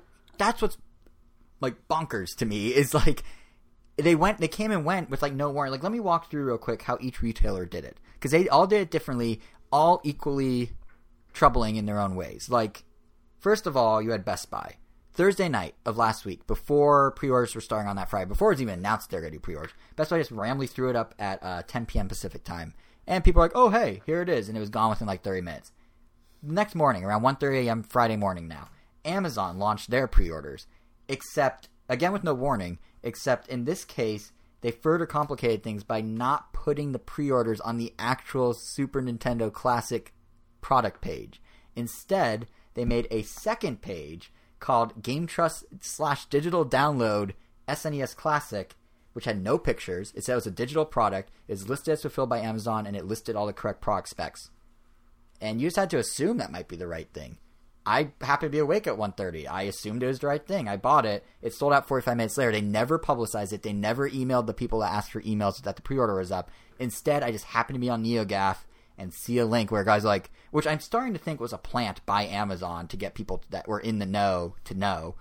But he's basically like, hey guys, what's this weird page? And it turned out to be a Super Nintendo. So, like, that was that night. So both Best Buy and Amazon with no warning, no heads up, nothing, just post them in the middle of the night. East Coast was completely screwed over. West Coast, if you happen to be a night owl like me, you could get lucky, but even then, you had to still get lucky. Now, fast forward to the next morning, right? Walmart puts their inventory up at 10 a.m. And I kid you not, it sold out in 12 seconds. 12 seconds. Target decides to open their orders in waves, right? And someone figured out that if you use a simple browser command, you can actually spam their pre-order button and get into the checkout phase. Like it would just automatically hit it. So that was happening, which means that people who legitimately were trying to get one as they came out in waves would put it in their cart, start paying, but then apparently these spam scripts were able to bypass them and literally pluck it out of their carts. Because Target has a weird system where when it's in your cart, it's not actually yours until you finish the purchase. Well, in a lot of other places, if you get past, if you get to payment, at that point they'll hold it for a minute or so. But Target did not. So then there's that chaos. Then there was GameStop. Now, smartly, GameStop, to their credit, put emphasis on in-store pre-orders, which, circumvents bots entirely, circumvents scripts entirely. That's great. Each store, though, only had 8 to 10 units, and they were completely sold out within 8 minutes. Simultaneously, on the internet side, they were putting up some pre-orders, but their website crashed so hard in the first 30 seconds that they had to put up a ThinkGeek redirect page, their sister brand. And when you go to ThinkGeek, GameStop was only selling the classics in these insane bundles where it was like, do you want a Super Nintendo Classic and a 4-foot wide canvas art of Zelda? It can be yours for $329. Do you want a Super Nintendo Classic and a helmet of Proto Man from Mega Man that you can literally wear on your head? It can be yours for $250. And just as a reminder, the Super Nintendo cost $80. And they were charging $300 plus and $250 for these bundles of other weird things. They were literally scalping Super Nintendo classics on the initial day of pre-orders. Yeah, there were some that were like $140 for smaller things that obviously were sold out. Of course, those sold out right away because no one wanted to pay those astronomical amounts. Yeah. I mean, don't get me wrong, the Breath of the Wild canvas is cool, but not worth it if you don't want it. And eventually people did cavemen. They'd buy out all those. Yeah, they all sold out. That's what's insane. And so it worked. It did. And then GameStop.com eventually got pre-orders up as well. But when you went to GameStop later in the day when theirs were up, they too were forcing bundles. Granted, not with weird things like canvases, but with strategy guides you don't need or accessories you don't want. And everyone was just buying it because they had no option. There's literally no option. And what's even crazier to me is that GameStop has since gone back and defended the bundling in interviews and explained that it was this is in the words of GameStop senior director of merchandising, a guy named Eric Blight, to Rolling Stone's Glixel blog. This is exactly what he said. We make it more convenient. What? What is more convenient? To them? That they're getting rid of No, they're saying for customers it's more convenient. Because think about it. You're going to want, when you buy your Switch... Now, to his credit, he was specifically referencing a question about Switch bundles, where they put in accessories, Joy-Con chargers, Joy-Cons, games sometimes. So he's saying, hey, we know you're going to want another Joy-Con, we're going to want a Joy-Con controller, we're going to go ahead and put those all in one bundle for you. But the thing that bothers me is whether it's ThinkGeek's silly merch bundles or guides or accessories, there's nothing hard for any customer about clicking additional items to add to their cart. You can even put it on the confirmation page of the first thing you want. There's no difficulty there. Or, buying one thing, then realizing you want something else, then buying it at a later time. So any sort of convenience argument, obviously, is out the window because, the most convenient thing would be to buy exactly what you want, but they don't give you that option. You have to get more with your Super Nintendo. You have to get more with your Switch. It's so dumb. Yeah. It's so dumb. And GameStop, I'm going to talk to you directly for a minute. I know you're a big company, and I'm going to treat you like a person. But GameStop, if your concern is you're not getting a premium on your products, it's not like you don't already make more money off Nintendo's own premium products. The official special bundles that Nintendo puts out that you then sell. At your own expo, at GameStop Expo, which has your name in it, which you run, Nintendo showed up and announced special editions of both Fire Emblem and Fire Emblem and Pokemon Ultra Sun and Ultra Moon. Fire Emblem, $20 premium to get a couple art cards and a soundtrack and a poster. Pokemon Ultra Sun and Moon, you get both games, $80 with 200 Pokeballs and, again, art cards. Side note, what are art cards? Are they just printing out pictures on cards? You've never got art cards? Well, the Pokemon ones, I know what art cards are, but if you look at the Pokemon ones, they're literally just the images on white card stock. We've gotten those before at Comic-Con. They were just giving out...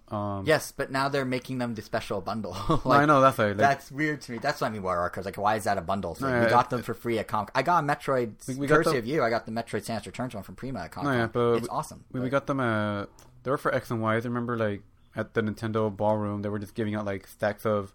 Actually, inside of a nice, like, Reshiram Zekrom envelope looking thing, and then you get, like, a bunch of art cards. And it's like, oh, this is pretty cool. Like a nice freebie at a convention. Right, but not a special edition. But that's a whole nother issue.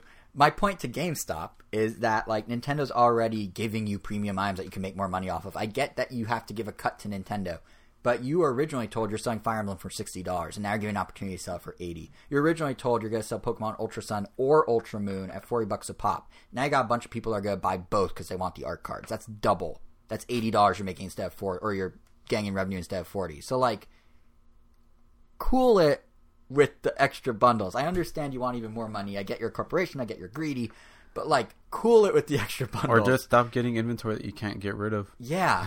Or that. Because, I mean, that's what it always feels like. It feels like they can't sell any of the other stuff, so that they have to attach it to bundles to get rid of it. Yeah, but it just makes them come off looking like scalpers, which is weird because they're the ones selling it initially. Like, to have day one scalping like that is really It almost feels worse because at least scalpers, like, I mean, they're scalpers. That's what they do. They scalp. Yeah. But you don't expect, like, a store like, I mean, GameStop. Now you do. It's kind of the norm now, but... It's honestly kind of a bummer that Nintendo even allows this. Like, they control the inventory. They can tell them, no, you guys sell... Well, they can't force it, but that's why it's manufacturer suggested retail price, not required price. But Nintendo can make things happen if they want to. It's like, hey, if you actually want us to supply you correctly with all these special editions, with Super Nintendos, you gotta stop bundling. But no, Nintendo's just letting it happen. Which then again, perhaps we shouldn't be surprised Nintendo's just letting it happen. Like, the Super Nintendo Classic pre-order process as a whole has just kind of been a mess. I mean, yes, I understand they're making more of the Super Nintendos than they did the NES. See, that's the thing, though, that bothers me the most about how these pre-orders are not true pre-orders. Pre-orders, like, back in the day when they actually meant guaranteed pre-orders, like, for example, my high-end Ninja Turtle figures, they had a pre-order window. Anyone could pre-order it from this time to this time, and then they close that window just to assess how many they need to make, and then that was like their base. That was their base amount. I don't know if video games ever did that. I know. I don't think video games ever did. Video games never did that. Video games for them, at first it was like, all right, please buy our game, and then now they're like, damn, we can't sell our game enough after it's already out. No, we have to sell our bulk in pre-orders. You know what pre-orders were and are? Early money to invest to make interest off of. GameStop's entire business model outside of used games is making money off pre-orders because that's $5 they're making interest off in bulk from all these people versus $5 you slowly make interest off. Employees have to meet a quota. Or yes. I know at one point they did. I don't know if they still do. But... No, it's all about the money. And why video game companies are getting on board is, I guess, the hype cycle that goes with it. So, like, if I'm Ubisoft, I can guarantee I'm going to get this much attention from my game. And no offense to Ubisoft, just picking up a hat. I'm going to get this much attention from my game from players, and I'm going to get this much guaranteed revenue from players if I give them a pre-order bonus. Or say you'll get, like, you know, Mario & Rabbids, it came with a pixel gun pack. I got 8 special weapons, all 8-bit pixels. Look awesome. Only got it because I pre-ordered. So doing something like that guarantees they'll make money back, and there's less shakiness of whether, kind of what you were saying. Like, you know, it's a safety net of sorts. Yeah. But the only reason they're doing that is because GameStop had normalized the idea of pre-orders so much because they were doing it for the interest initially. Quite frankly, unless you're talking about a rare, like a hard-to-get game from like a niche publisher like, you know, Atlas back in like the early 2000s or something, you really didn't ever need to pre-order anything. But now we're in this weird world where, like, you do because everything's all topsy-turvy. Like, to your point about the Ninja Turtle, like, Nintendo should see the pre-order numbers and then make the classics. They shouldn't make the classics then hope the pre-order numbers are within the threshold. Because, like, that's what bothers my mind is, like, or boggles my mind, I mean, is that, like, they claim they're making more than the NES, right? They are saying, there are articles out now saying Super Nintendo Classic demand is higher than Nintendo Classic demand was a year ago. And yet, even with people using scalping bots, even with people using, there's this $110 bot you can buy called the Tai Ding bot. And what it does is it automatically buys things for you in bulk. So even with that happening, it should not be so difficult that people are buying 110 bots for that to happen. Like, you should just be able to buy it. It is something you knew was going to be popular if you're Nintendo. Like, it's It's partially retailers' fault. I mean, exactly how pre-ordering was. Like, oh, cool, you pre-ordered just so you can guaranteed you get it on the day of. And now it's like a race to the bottom. It's like Mad Max, but over the internet, more peaceful and without a lack of water. We're just fighting for that limited inventory that's out. Like, if you're going to try to get it at retail, which it's fine. Like, you sometimes do expect that things sell out in stores, and it's not just games. Like, I know, like, there was that whole Tickle Me Elmo thing a long time ago. Oh, yeah, everything has this, but that's because you don't anticipate the demand. But pre-orders are supposed to circumvent that. They're supposed to give you an idea of the demand. And even let's say... At least a lot of companies still do it, Let's give Nintendo credit. Video games, for the most part, just kind of, Let's give Nintendo credit for one thing. NES Classic caught them off guard. There is no doubt in my mind that was not... that was an accident. I can't word the sentence right. It was an accident. They did not anticipate it being that crazy. They thought it was going to be kind of a smaller thing. It wasn't, so they extended the cycle of production by like 4 months. How are we in the same boat 4 months after those 4 months? Like, they literally just learned their lesson. They should have learned this with Amiibo, maybe. But I guess less so Amiibo, because you can't compare a $12 figurine to a $50 game console. But they literally just learned this lesson. I don't understand it. Like, it's partially... To be fair to Nintendo, I was starting to say a minute ago, it is partially the retailer's fault. Like, there's no denying that some of this chaos is due to the pre-ordering schemes retailers put in place. I mean, the fact that Amazon and Walmart both let you order multiple Super Nintendo Classics at once, only to then go back and manually cancel anyone that exceeded one on their order. And then now, presumably, we'll do another round of pre-orders at some point. But who knows, because they don't message anything. Like, that's on the retailer. You should have had the limitations in place up front. You should have been clearer with when you're going to do it, perhaps. Like, maybe not if you want to circumvent the bot. I get why it was at 1:30 in the morning. But, there are ways to deal with this better than they did. But ultimately, Nintendo's the people in charge of supply. They know the demand. This isn't even one of those situations where it's like, well, we're a conservative company, so we're going to make enough to meet what we think will be demand, and we'd rather lose out on potential sales and have extra inventory that we lose money on. Like, I get that. But as we both have said, the NES Classic was proving that you can make more and you'll be fine, and yet here we are. Granted, demand is apparently higher for this one. But, like, you should anticipate these things, Nintendo. You have market data. You're a big company. You're Japan's second largest company. You gotta be able to anticipate these things in some way, right? Because, like, here we are going through these hoops all over again. It's just, I don't know. I mean, again, to be fair, we got what we needed. I got 2. 1, which I'm now giving away. You got 1.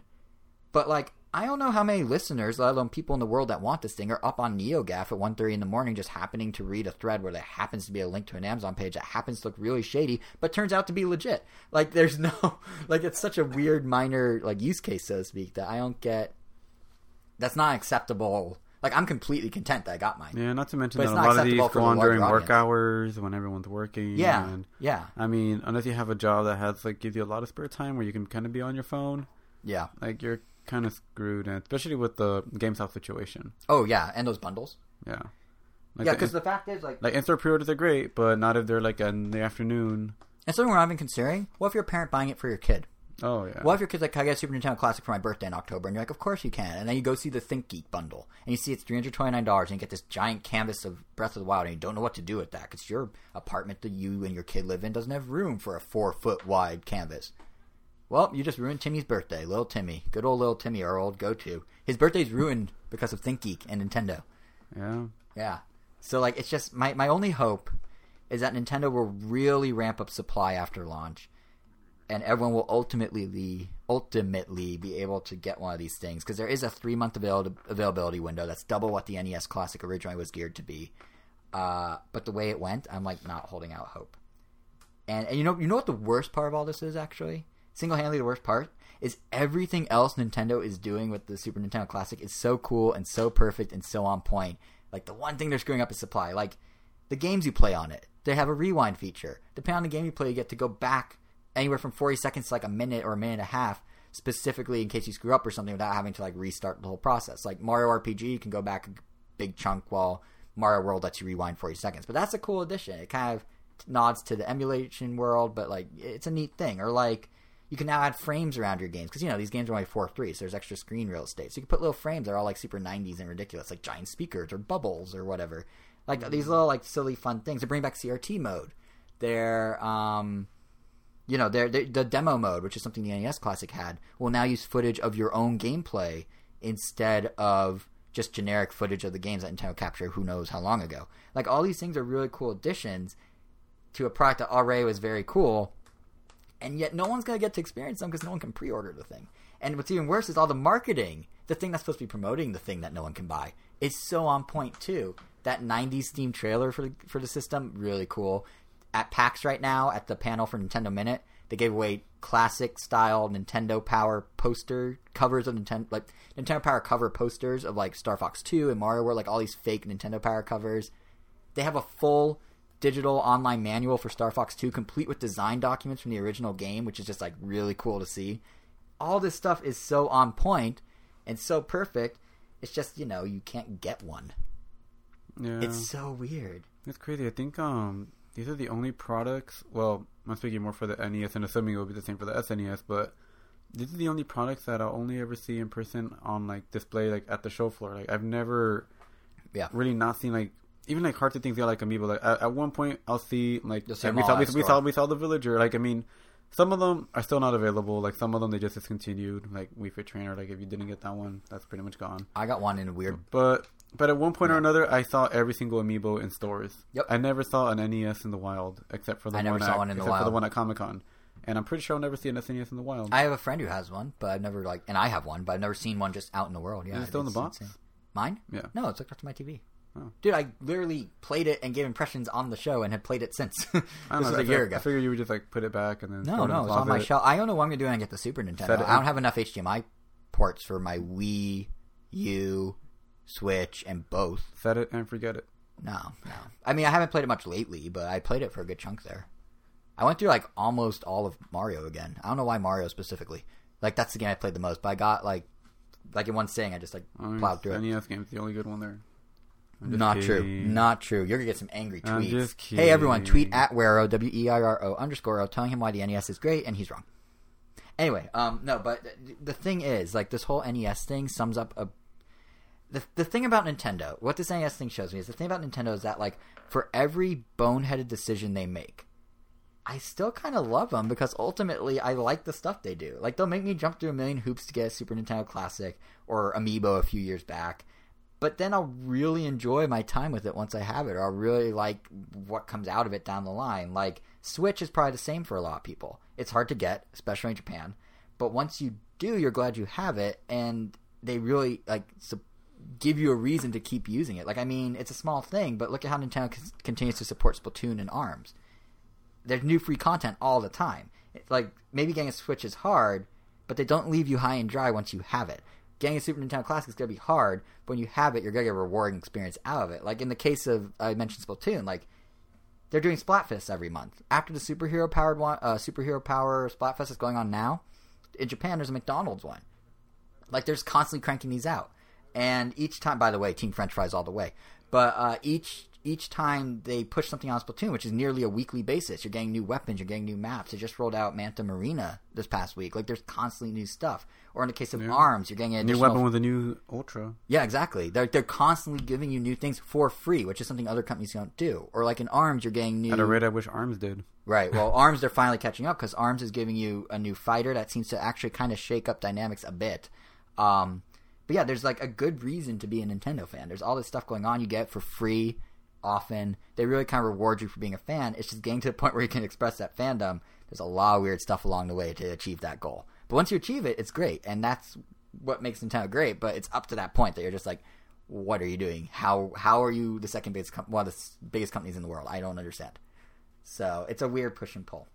Which, speaking of ARMS, that does bring us to perhaps the only big news that came out of Gamescom for Nintendo, which was the reveal of a new ARMS fighter named Lollipop, who is coming sometime in the middle of this month, I believe.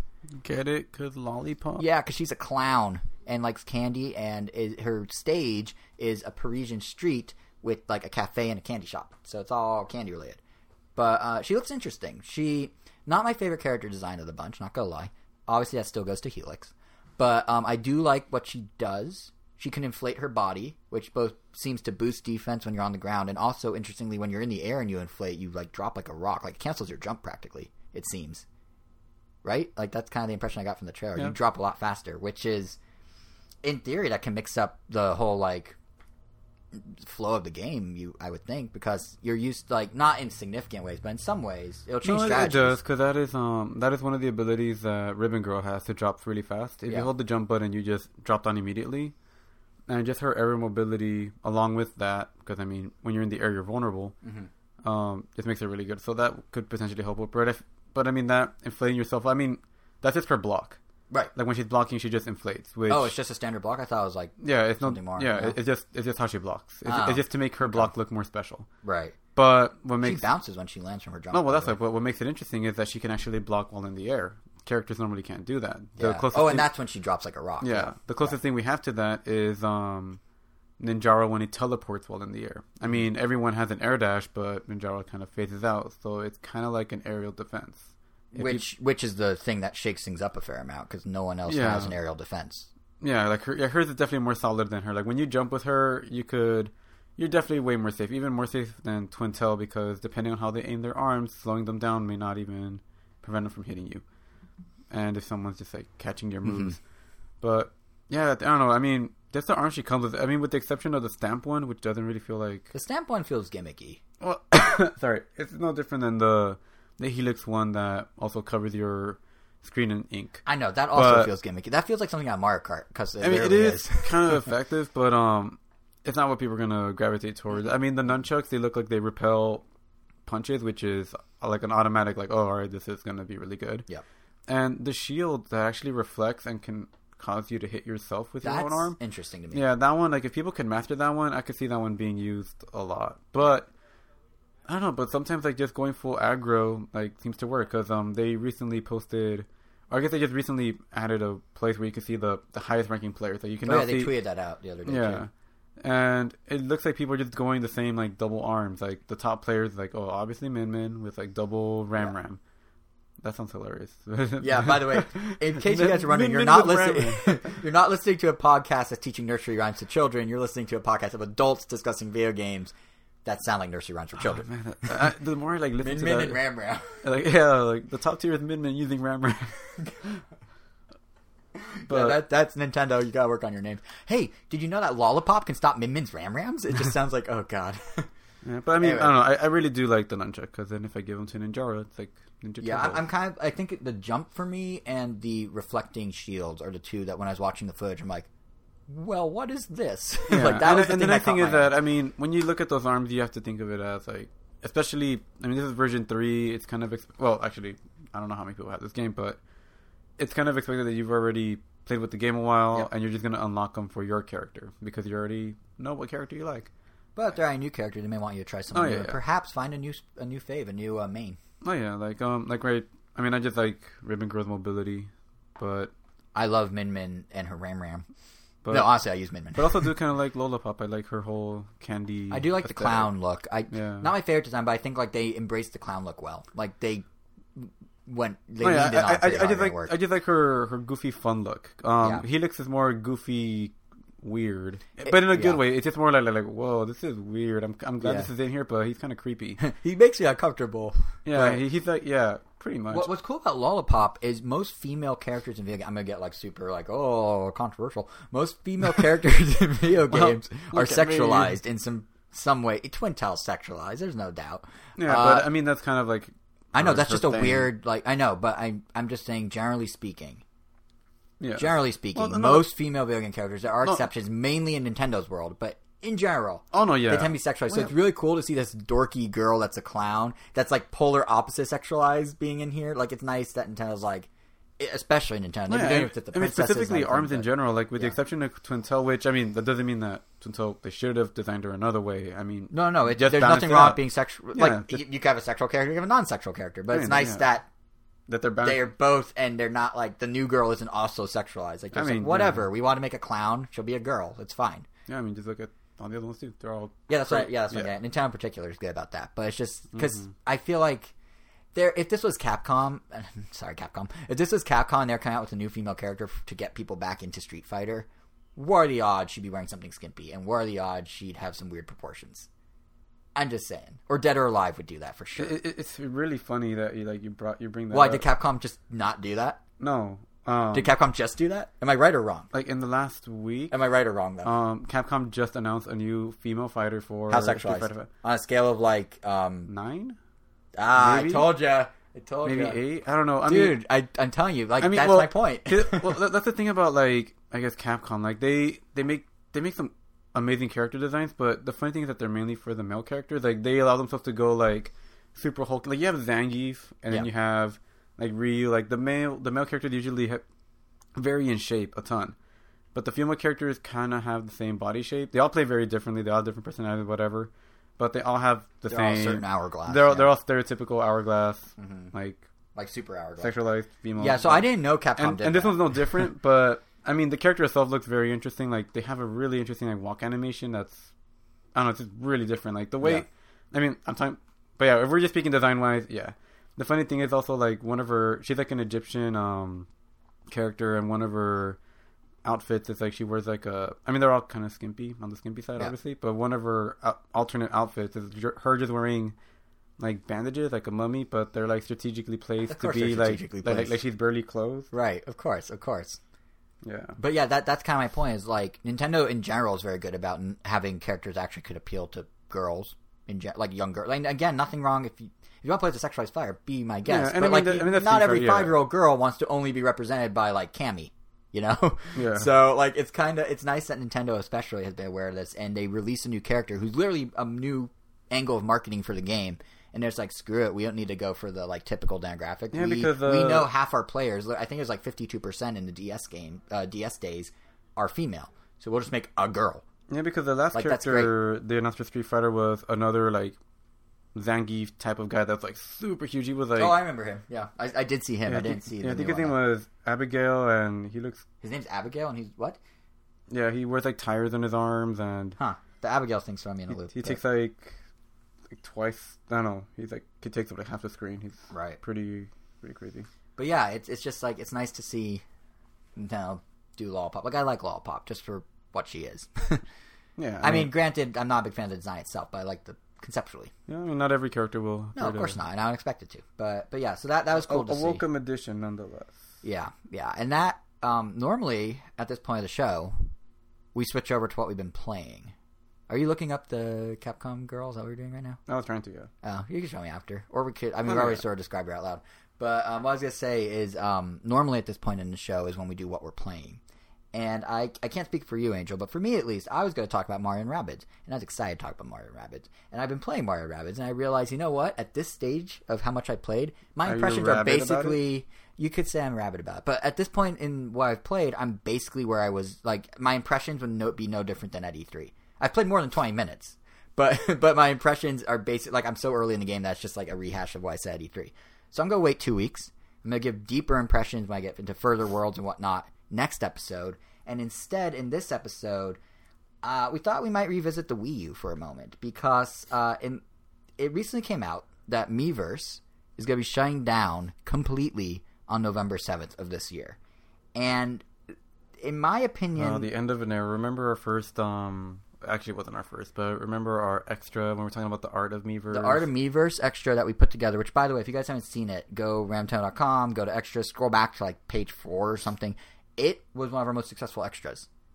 It was evergreen. We were getting people like emailing us with like, "Hey, can you include me and whatnot?" By the way, no offense to those people, their art wasn't as good as what we highlighted, which is why we didn't make a second one. But no, the people were emailing us like years after about it. It was kind of funny, and like we still get traffic on it now. We actually got a spike because of the Miiverse closure. But yeah, there's some really cool art on Miiverse. And like, if you look past the weird memes and the fact that like everyone is always sharing the same image of where they are in a game, but making different, like everyone's like, I got to this part of the game. And you're like, oh, cool. And yep, that Capcom Fire is somewhat sexualized for sure.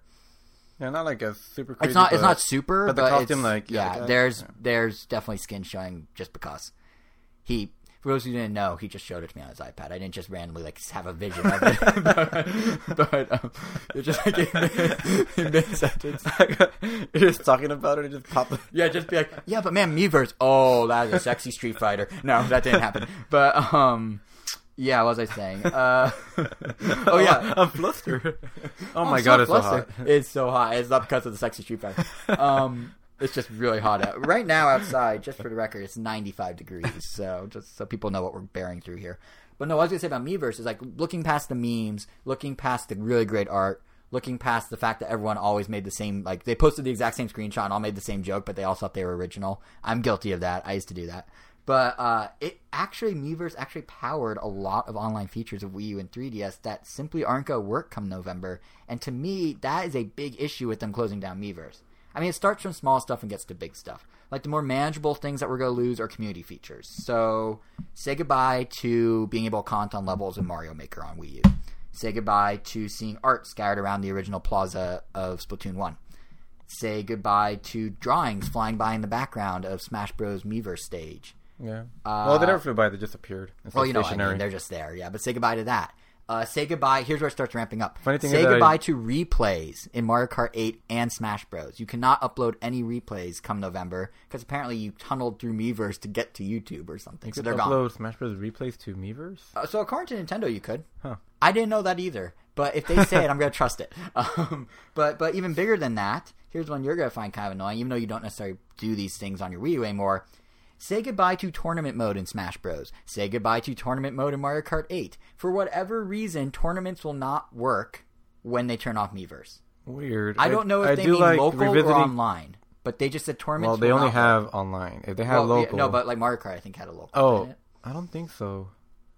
But no. And say goodbye to level sharing in Smash. Make a cool level, want to send it to your friend's Wii U? Nope, gone. Well, here's the craziest one. Now, this is a much smaller game, but you literally won't be able to unlock everything in Mario vs. Donkey Kong Tipping Stars anymore. Gesundheit. Excuse me. So, Tipping Stars, for those who recall, was a 3DS game with a really cool premise. It kind of flew under the radar back on 3DS, but it has a really cool premise where you can build your Mario vs. Donkey Kong levels, where the minis march and all that, put them online, and then depending on how good your level is, other people can actually tip you in-game stars. And the more stars you get, the more things you unlock to build more levels. So it was literally like a little self-perpetuating ecosystem of level creation. You actually got feedback from people knowing you made a good level because they would tip you more stars and more stars and more stars. That's going to be gone. You will not be able to tip for stars. You'll not be able to see stars. The problem with that is a bunch of the level-building objects you can unlock take more stars than what the built-in game content can grant you at its max. Because you were encouraged to go tip people and earn tips, and that's how you got more. So there are parts of this game, Mario vs. Donkey Kong Tipping Stars, that will never be unlockable once Miiverse shuts down on November 7th. They're not patching it. It just will stop working. So you won't get the full tool set. You won't be able to do everything in the game because they're turning off Miiverse. Like, to me... This is exactly what people feared when it came to, with online games for the most part. Yeah. Likewise, Game & Wario. They're not planning to patch Sketch. Sketch was that mode, which was basically Pictionary, but it put all your Pictionary pictures into Miiverse instantly. Apparently, this one's a little less clear because Nintendo didn't say it themselves. It supposedly pings the server before you start Sketch to make sure it's there. If the server's not there, Sketch does not work. So and they're not patching it, supposedly. And that's not even mentioning third-party games. I played Affordable Space Adventure with you. We never beat it together, though. The ending does something with Miiverse. I don't know what. Do you know what I'm talking about? Did you beat it? I don't remember. I know we got far together, but I don't know if I think I beat it with someone else, but it's such a long time ago. Yeah, but whatever it did with Miiverse, its ending, gone. Like, it's just, all this stuff is just gone. There's something like 100 games in total affected by the closure of Miiverse. And for Wii U, I almost get it. I mean, the system was dead in the water before Switch even came out, right? Like, it's been dead for a couple of years, honestly. And if you're Nintendo... Some would say when it came out. Yeah, some would say it was dead on arrival. But from Nintendo's perspective, like, I kind of get it, because, there are 13 million out there, but A, how many people are still playing those 13 million? And B, is it really worth the upkeep for Nintendo to keep that running for the 1/25th of the people that may still be using tournament mode in Smash Bros. Once a month? I kind of sort of get it. I don't think it's necessarily smart of them to do, but they're going to want to cut costs. They're going to cut costs, and this is how you do it. However, I do not at all understand why they're doing this on 3DS. Miiverse should not be dead on both. Like, the 3DS is alive and well. They're literally releasing games as recently as June with Kirby's Blowout Blast that put Miiverse front and center on every single screen. Blowout Blast and Team Kirby Deluxe a month prior have giant Miiverse icons in the center of the touchscreen at all times. And now you're telling me 3 months, 4 months after the game comes out, 5 months, it doesn't do anything. Or like, what about Animal Crossing? Even their evergreen titles are getting hurt by that. Remember when they did the Welcome Amiibo update for Animal Crossing New Leaf? One of the things they added was Miiverse sharing. Less than a year later, Miiverse is dead. And that's a game they continue to push and sell. That's an evergreen title for them. Like, I don't know how this makes sense, really, unless their thinking is the system really isn't going to be alive past 2018, in which case, why not leave it on until end of 2018? Like, if anything, this confirms my long-held theory that the 3DS is going to be over and done with in exactly the same time frame it took the GBA to die after the DS came out, which was about a year and a half. Like, this really solidifies it to me. It's just so weird. Like, you're selling the 3DS you keep claiming is like a system you plan to sell and a system you plan to support, and then you pull the rug out from under its online services. That's weird. I don't know. Yeah, very unfortunate. Personally, I think what actually bums me out the most about Miiverse is not that stuff. Like, that sucks, but quite frankly, I don't play my Wii U anymore, so whatever. But what bums me out the most is what Miiverse represented kind of in, like, the broader picture, like the Wii U picture. Like, Wii U's original pitch was all about the asymmetric gameplay and everything, right? And we've debated here on the show a couple of times whether or not it succeeded at that promise. I don't think it really did. There are some exceptions, of course. I know you have one you want to mention in a few minutes. But generally speaking, I don't think the asymmetric thing took off like Nintendo said it would. But one thing that Wii U did do, what I thought was incredibly well done, was it became Nintendo's most social game machine ever. I mean, local multiplayer has always been synonymous with Nintendo. It's been there since the N64, really. That's there enforced with Wii U. But there's also this whole other side on Wii U of, like, this online community. It felt like you were part of a bigger Nintendo community that you had not felt prior to Wii U and do not feel on Switch. Like, the second you boot up, you see what people are playing. You see their thoughts on what they're playing. You see what's trending. You see what's relevant to you as a Nintendo fan at that particular moment in the, like, broader Nintendo universe. You go into a game like Mario 3D World. There are people giving you tips on what to do in the map. You go into Wind Waker HD. Little bottles float out of the ocean that have tips from other players or little funny things from other players, like real people that won't be there anymore. You go into, like, Splatoon, as I mentioned. The art, that was a huge part of Splatoon. The Splatfest and everything. Granted, Splatoon 2 carries it on just within the Splatoon game. But all this stuff used to be universal across all of Nintendo's Wii U games. And it just feels weird when you, like, now go to the Switch, you boot it up, and all you see is some menu icons. It's just you in some menus. There's no, like, bigger picture that you're part of, so to speak. Like, you jump onto an online match, you play some people, you move on, that's it. You have a friends list, and Nintendo does a great job of, like, showing you who's online of your friends, but there's no, like, broader Nintendo community that you can, like, connect into or talk with or find new people besides just, I raced you in Mario Kart, I don't know who you are, I can't talk to you, let's be friends. Like, Miiverse was like a whole, it's like a forum, it was like a Twitter almost, it was like a whole little thing, it's really cool. And I realize it sounds very cheesy to be like, oh, the Nintendo community is dead. I missed like being part of something special. But, like, it really was kind of something special. Like, I liked how Miiverse sort of brought the fan base together in a way that really no other online gaming has ever done and now won't do because Miiverse is dead. Like, it was like a living, breathing, like, Nintendo hive. Like, Nintendo community. It was really cool. It was how Sakurai decided to reveal Smash Brothers info. Yeah. He just trickled it every day. Yeah, and then people were freaking out on Miiverse. Yeah. Or, like, even, like, things like the Bad Miiverse post Twitter account. Like, everyone could chuckle about it, but then a bunch of people would go to those posts and actually, like, talk to the person that posted it. Like, it's weird. I remember Nintendo used that a lot. They would, like, post, like, videos from it, like, from their headquarters. Just, like, random stuff that only they could do because they had, like, special access. I mean, granted, they still do that on Facebook and Twitter and... No, yeah, but it's less so something about it being there just felt like... I agree. Special. It's just that word. Yeah, it's like, because if I go on Twitter... And don't get me wrong, you on Twitter, on more so Twitter and Instagram than anything else, but you can find a niche. You could carve out your own little corner of Twitter where you only talk about Nintendo. That's what I do. And then people follow you that like Nintendo. That's true.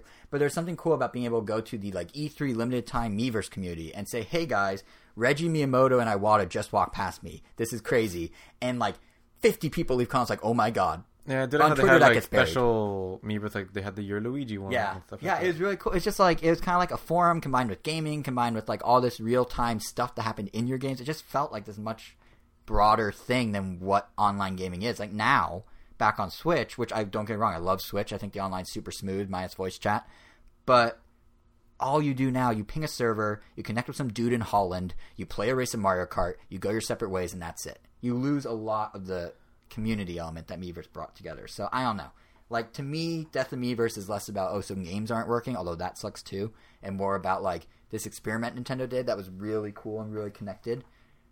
is over and dead and buried before it really got a chance to shine. Like, if they did that on Switch, I bet you it would have done a lot better because Switch has a bigger audience. Yeah. Now, to Nintendo's credit, as someone that works in online communities, I get moderation for this was nearly impossible. I get that there is really no money to be made in this unless you put ads on it, which they sort of did on the web, but sort of not. I mean, I guess you can, in theory, hope that word of mouth about games would make people buy more games, but you can't guarantee that would happen. So you're investing a lot in an online infrastructure that may or may not pay off. I totally understand that. And I totally get that, like, not very many people necessarily used it. Everything I just described, I did passively. I have maybe 40 posts on Miiverse. Or maybe like 100, but I stopped using it after 2 years. But I loved seeing the WarWar Plaza when I blew up this Wii U, which is now gone. When they do the update on November 7th, it's just going to be the generic, like, connect to the internet sort of warnings. I love seeing it in games. I love seeing, like, weird little art in Splatoon. And Splatoon being the exception, everything else is basically gone. So it's just weird. It's like a step backwards, I feel like. So that's my 2 cents on Miiverse.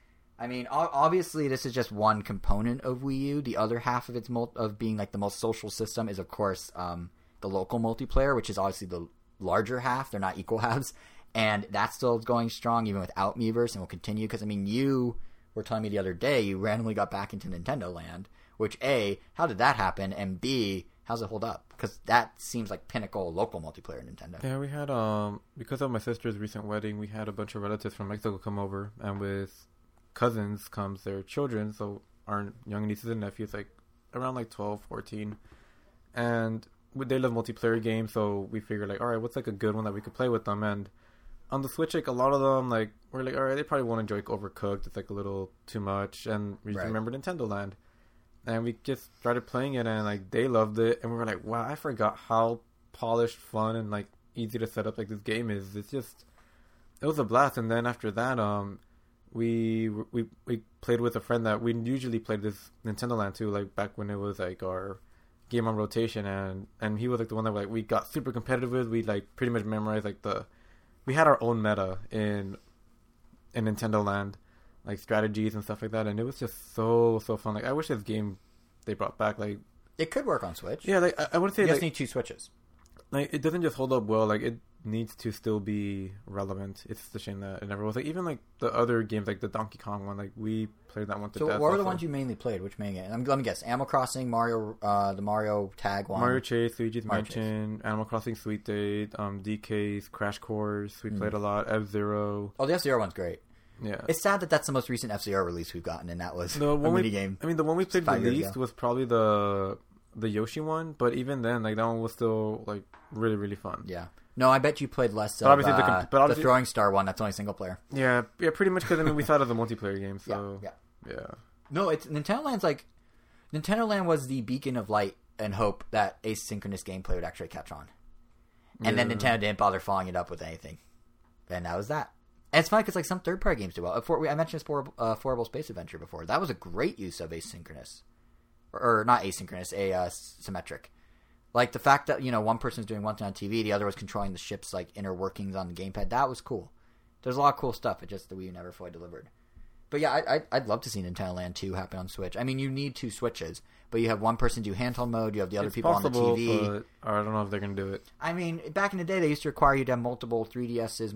Back in the day, they require you to have multiple 3DSs for multiplayer 3DS games. Actually, if you put it clear enough on the box, that's true. You could do it. It has single player games. It has 2-player games.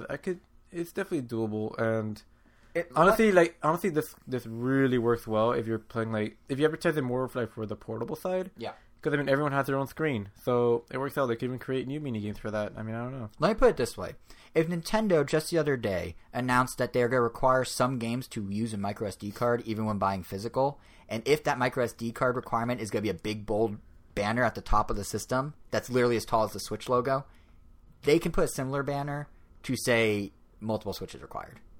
If they're doing that stupid SD card thing where like you have a 25 gig game, but we're going to put it on a 16 gig card and then you have to download the rest, but the game will still work as just a card. You just won't have all the features to download the rest. If they do that stupidity, which they are now doing with NBA 2K, they can afford to say you need 2 Switches. Or full experience requires, or multiplayer requires 2 Switches or something like that. Like there's workarounds. Or maybe you do it in a situation where half the games don't require it, half the games do. So you still get something. and you just have to be very upfront about it. But if they're willing to do that stupid thing with the SD cards, I don't think it's that outlandish. That's my thought, at least. But yeah. Anyway, I guess that pretty much does. Unless there's anything else about Nintendo Land you want to mention. I love Nintendo Land. I wish more came of its potential. Good. Probably getting back into it soon, but probably it. Yeah. All right, then in that case, we're back in 2 weeks' time, ladies and gentlemen. Right? Like, you gave me a funny look. We are segueing away now, right?